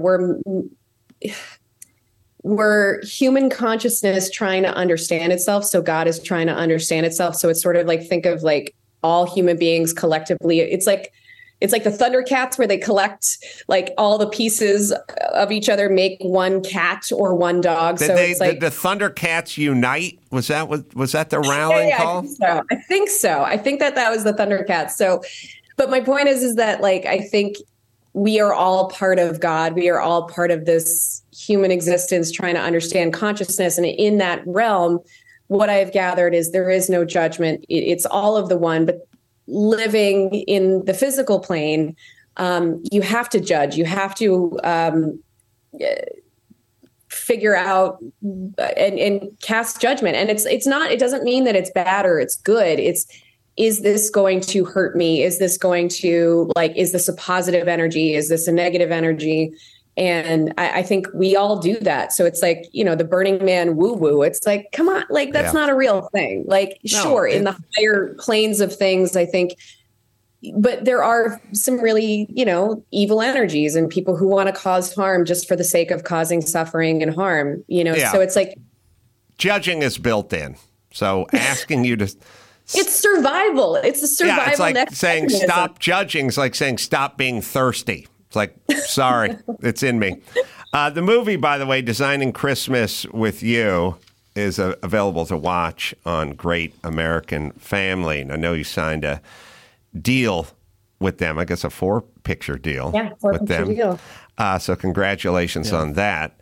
Thank you so much. Also know that you were a highly ranked tennis player in your youth. Got as high as number 6 in the U.S., which is pretty damn high. And I know you were in King Richard for a small period of time, if I'm correct about that. Well, it makes sense. You play tennis. It was about tennis. I actually went in. So I was playing a real life reporter, Robin Finn, who did this whole piece on the Williams sisters. And when I went in for the audition, I was like, this was my life. I moved to Everett Tennis Academy. I know Rick Macy. Like, I grew up with, I was recruited by Andy Roddick's coach, and I moved to Florida when I was 12. So I lived this life in comparing the junior tennis to how this Williams sisters did it. They weren't burnt out. They had more of they had more of a grounded, well-rounded way of looking at the world, where Andy Roddick even said it, that he eventually kind of burned out from just this whole pressure and the way that the junior tennis was structured. And so, it was this very unique story that Richard Williams he had a vision. And it was so wild that he said that before he even had daughters, he said, I was going to have 2 daughters and they're going to be number one and number two, like literally before they were even born. Wild. In tennis. Like didn't even play tennis. Like that's it, he was a visionary. When you know what I mean? Ranked number 6, what were they ranked? They weren't playing junior tennis, so they weren't really ranked, but they were doing practice matches, I think, at the time, and then they started playing pro events when they were about 12. And so Kornikova, she's 1 year older than me, but she was already number one in the world in juniors when she was 12 and 18 and unders. Like she was that good. I think, she was so pretty, and I think like she was sort of a branding marketing machine. So I think she was like, I can make money this way. Escaping capitalism. This is fine. This will do too, Sure. So I think like she was that good if she wanted to be. But like she was like Hingis level amazing. But yeah, I grew up so I went to school with Annie Roddick and Marty Fish, and I was in the documentary where they had my prom photo there. So that was my whole life. So then they were like, oh my God, this world. And it was pretty much like, I didn't even almost need to audition. They just kind of want to hire me for that. And it was really cool to work with Will because he was sort of a hero of mine growing up as a kid. And I think all of his the way that he looked at the world was very similar to how I looked at the world. And I thought that was, he would just go after something and he would do it bigger than anyone. And so it was really cool to, have my scenes with him and work with him. And that was, it was pretty incredible. You're a very attractive person, and you have probably all the makings of going down the Anna Kournikova road. When I remember that phenomenon, that must have been something you were thinking about or people were talking to you about. Every time I would put I was 16, and when you're 16 or when you're 14, you want to feel it's crazy. But I mean, now that I'm like saying this, but I wanted, like, Madonna was like a figure, that you wanted to emulate at the time, and you wanted to be sexy at like 14, 15, 16. And how the teenagers are doing it now is just like, oh my God, put some clothes on, damn it. Right. So it's, you see like the photos of how things were done in the 90s, and it's like we're totally goofy braces and everyone's now completely done up with their nose job and blah, blah, blah, blah, blah. So I was kind of a tomboy, so I didn't really focus on that kind of stuff. And every time I would put on, say, like a more form-fitting, sexy dress, I suddenly, boys would be watching my tennis matches. And then I was like, oh, maybe this is like a potential boyfriend. And I was like, wait, so it's like I had a job to do. So it was either I'm going to be like less sexy and win, or get the attention, of the boys, but then be completely distracted and go down that path. So I chose, the more comfortable, like, how do I be a badass tennis player? I'm now having a jarred memory of a bit we did at the Man Show that was, I think, the last bit we filmed. I wasn't in it, but I think the last bit we did was some sort of Anna Kournikova tennis camp for dudes or something. I mean, you could probably do the math on this one. Vague memory of it because she was this tennis player, but she was kind of first like poster tennis player. Like she was quite the hottie and somehow captured everyone's. Yeah. It's like it goes like I didn't follow tennis. I knew who she was. Right. Pinup athlete. Yes. It's the Marilyn Monroe energy of the pinup sexy, or Britney Spears. Like I was just thinking recently about the difference between Taylor Swift versus Britney Spears. And, Britney Spears, I think when you're sexualized like that young, I think it does something to your brain. Like I feel like something definitely happened to her brain. Yes. But I just don't think, even Justin Bieber, he was sort of, same thing as like a very, young man. And I think when you're this like idealized, you are the ideal sexy thing, and I think Taylor Swift, she kind of leaned in more. I'm like a songwriter. I'm this. and she was very careful with her brand.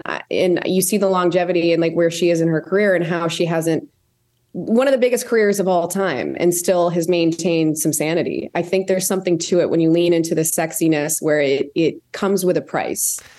Yeah, I think it's a little bit of a deal with the devil. Like, you can have it all up front, you can have it all fast if you want to lean into this. Or if you want to go slow and steady and treat it like a marathon, it's not going to be quite as fun or quite as fast, but it's going to be 10 times as long. Byron, I hate to ask, but do you ever get those man show bits in order? Is he there? Yeah, I gave you a thumbs up. I gave me a thumb. Like, you do see Chris where you are and where he is. Yes, sir. That's the problem. So what was the bit? So it was a man. So it was a men camp for Kornikova. I didn't write the bit, and I don't think I was in the bit. And who was the other sexy blonde tennis player? There was two. Yeah, well, if you don't know, then maybe I'm making it up. It's Susie Mary Abromeit. Pierce? Well, Susie, yeah. Who? Ashley Harkerode? No, see, you run too deep in this world. Sharapova. Oh, Sharapova. Yeah, my claim to fame is I beat her when I was about 12. Really? See, she doesn't even remember her. A win's a win. How old was she? She was about 8. Doesn't matter. Doesn't matter. It doesn't matter. Win's a win. So we were like doing like a practice like match. And I remember this tiny, like the racket was bigger than her with her dad. And she was so tiny. And I was so pissed off that I was 12 years old and I was like, are you fucking kidding me? I have to be put on the court with an 8-year-old. Like, who do you think I am? And she was really good. She was very consistent, but she grunted she was like, She I was did like, the okay, grunt. the ball's not even going anywhere. She grunted then. And I was like, and I was so pissed off. I like blew her off the court and I was like, never again. But then I got put on the court again and I think I might have lost. And I was like, I hated life, but I don't feel so bad the second time around because she turned out to be Kornikova. And then we ended up doing a commercial together. Oh, really? Years later, which was wild. Yeah. Yeah, she was the other Russian or whatever she was from, Eastern Bloc. And she focused less on being sexy, and I think less on marketing and more. And you could see it in the way she dressed. She was still like, like beautiful, but it was more about, is this function versus like wearing the latest thing. And in Kornikova, like everyone would lose their mind. And I think having that crazy amount of energy on you is really hard to kind of manage if you don't know how to wield it well. Because I think she was so young. How can you wield it? Yeah. We have the bit is called Camp Kornikova. I just don't know how to share it with you, so we have to figure that one out. Yeah, so she can. I've never played it. I've never even brought it up. Have I? I don't think so. I don't recall this one. And it's not. It wasn't. I didn't write it, and I can't remember if I was in it or not. I just have this vague recollection. It was like the last man show bit we did, but it wasn't one of my, I love this bit, or I remember that bit. Yeah, because you wrote Camp Sharapova. That's right. I wrote Camp version. Sharapova, not Camp Kornikova. Yeah, Sharapova. Took her a second, but yeah. Wow, This is impressive. You guys went all out. I'm very impressed. Let's see if we can figure out how to show you this bit. It should be short. We don't have video here. Welcome to Camp. Oh, maybe I am in it. Stand by. I did hear my voice. That sounded like you. That did sound like me. Could have been Gilbert Gottfried. I need to see the visual. Okay. Here it is. Camp Kornikova. Professional tennis training. Oh, wow. You had a set made? We had an art department. We had a budget. We have a big sign that says Camp Kornikova. God knows, this probably didn't age very well. I know, I'm worried. I'm sure it did not age well. All right. So I mean, people are at a point where we're sort of over political correctness. You know what I mean? Let's I think hope people so. are over it. I'm definitely over it. I'm over it. Everyone says we're over it, except for they're still trying. I'm over it until somebody says something I don't like. Right.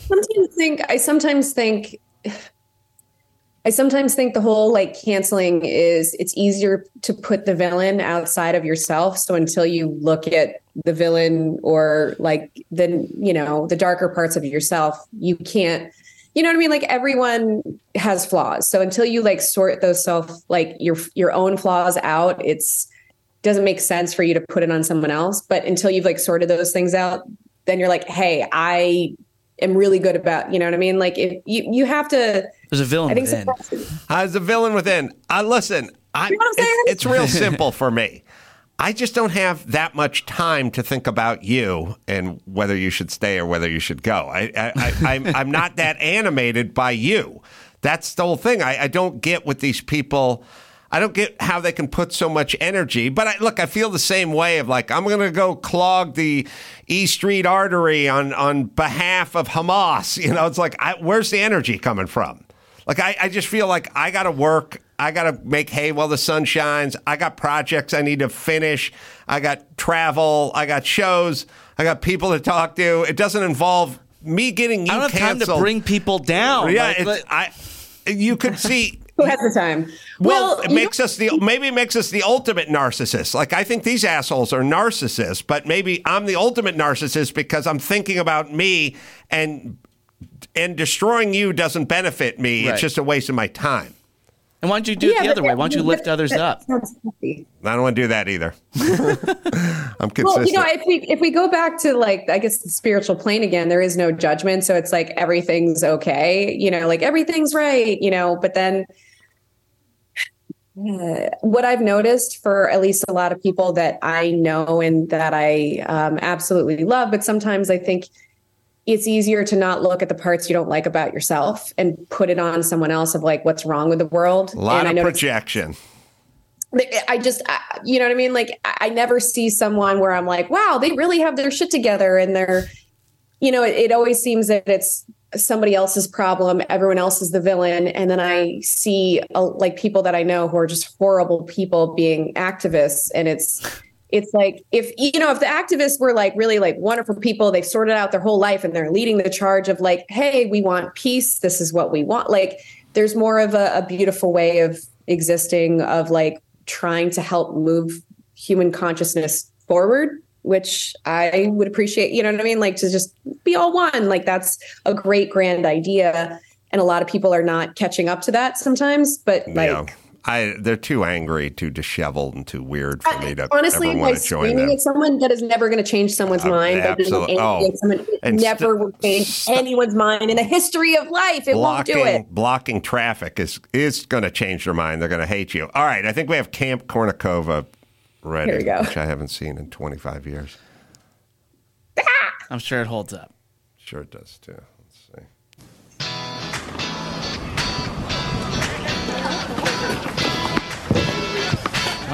Welcome to Camp Kornikova, the tennis camp dedicated to making dreams come true.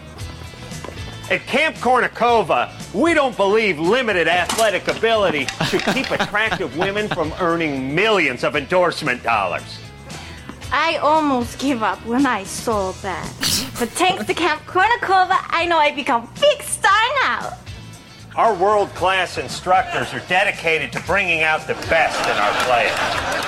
Dick Van Patten. That's good, Christy, but let's try it without the shirt. That's the stuff. Thanks, Coach. We use the latest in video technology to analyze our players' progress. Dick Van Patten. You're making great strides. Ooh, you see what you did there? You've got to jut your breasts forward. You've got to jut your butt backwards.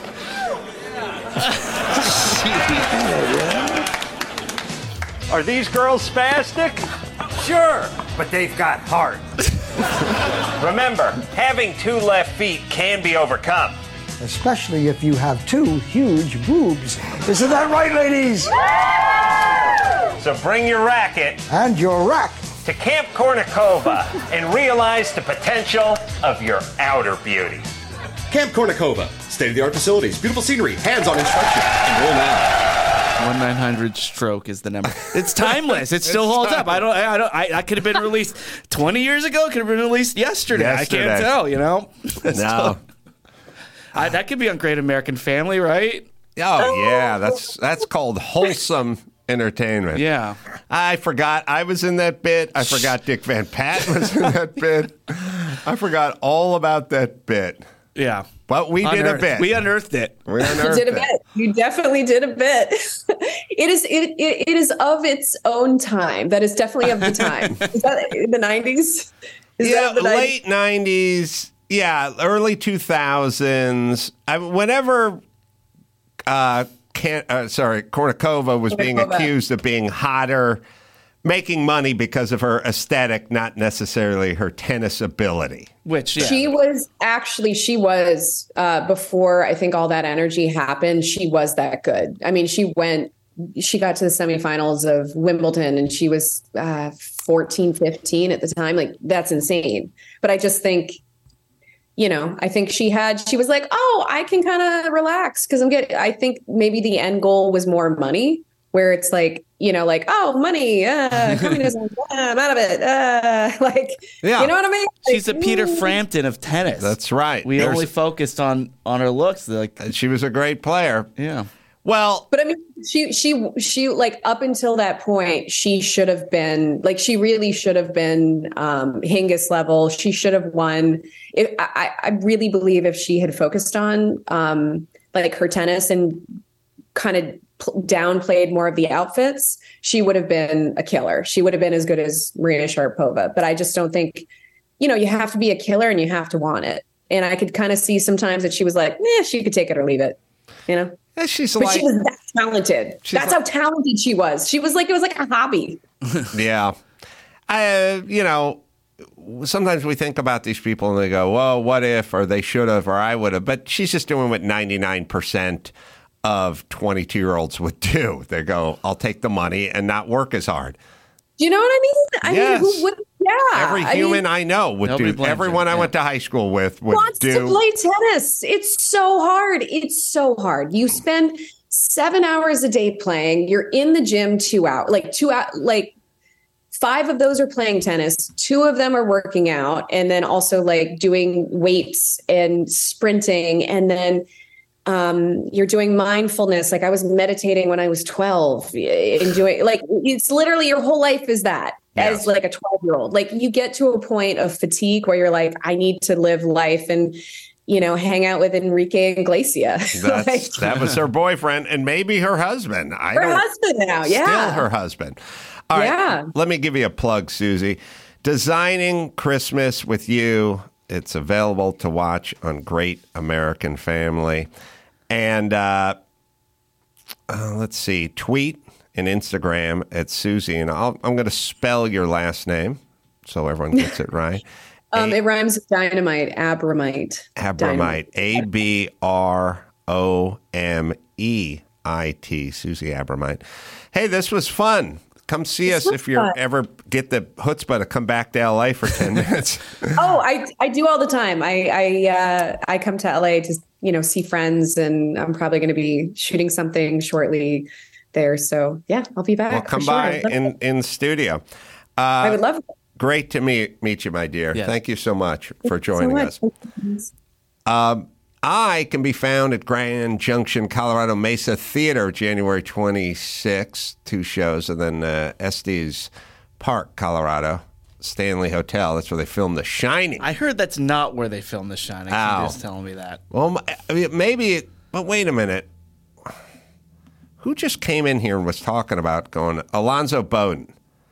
Alonzo Bowden just said he had a gig. Remember right before the New Year? He was saying, I got to go off. I'm doing the hotel with The Shining or whatever. Yeah, he told me that. All right. I think it has something to do with maybe the exterior shots are taken and used in the film, but the interior shots are filmed something else, somewhere else, or something like that. I don't know why you'd want to swap out things on a place that was that grand. I've heard. Oh, you've heard various. Okay. Yeah, I don't know. I don't know what I heard. Stanley Hotel, is that where they filmed The Shining? I am seeing that it was filmed at the Overlook Hotel in Oregon, but the Stanley Hotel inspired the Overlook Hotel. Oh, inspired. All right. Well, color me disappointed. I'm going to meet that ghost bartender, knock a few back with him. Anyway, You can go to adamcarolla.com. Naples shows coming up off the hook. Comedy Club, February 2nd and 3rd. Just go to adamcarolla.com for all the live shows. Till next time, it's Adam for Susie and Jim and Chris saying mahalo. The Adam Carolla Show uses Rode microphones. Visit RODE.com, and our music is provided by Extreme Music and, of course, the Mighty Mighty Bosstones. Leave us a voicemail at 888-634-1744 and get tickets to see the Ace Man at AdamCarolla.com.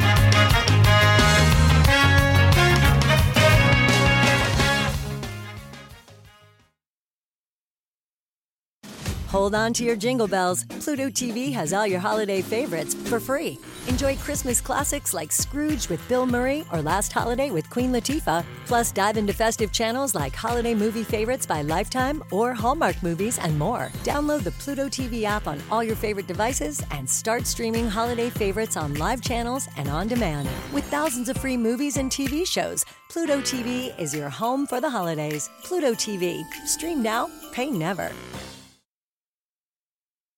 Hold on to your jingle bells. Pluto TV has all your holiday favorites for free. Enjoy our season's greetings category with 9 holiday channels, including holiday movie favorites by Lifetime, Festive Fireplace, Holiday Lights, and Hallmark movies and more. Download the Pluto TV app on all your favorite devices and start streaming holiday favorites on live channels and on demand. With thousands of free movies and TV shows, Pluto TV is your home for the holidays. Pluto TV. Stream now, pay never.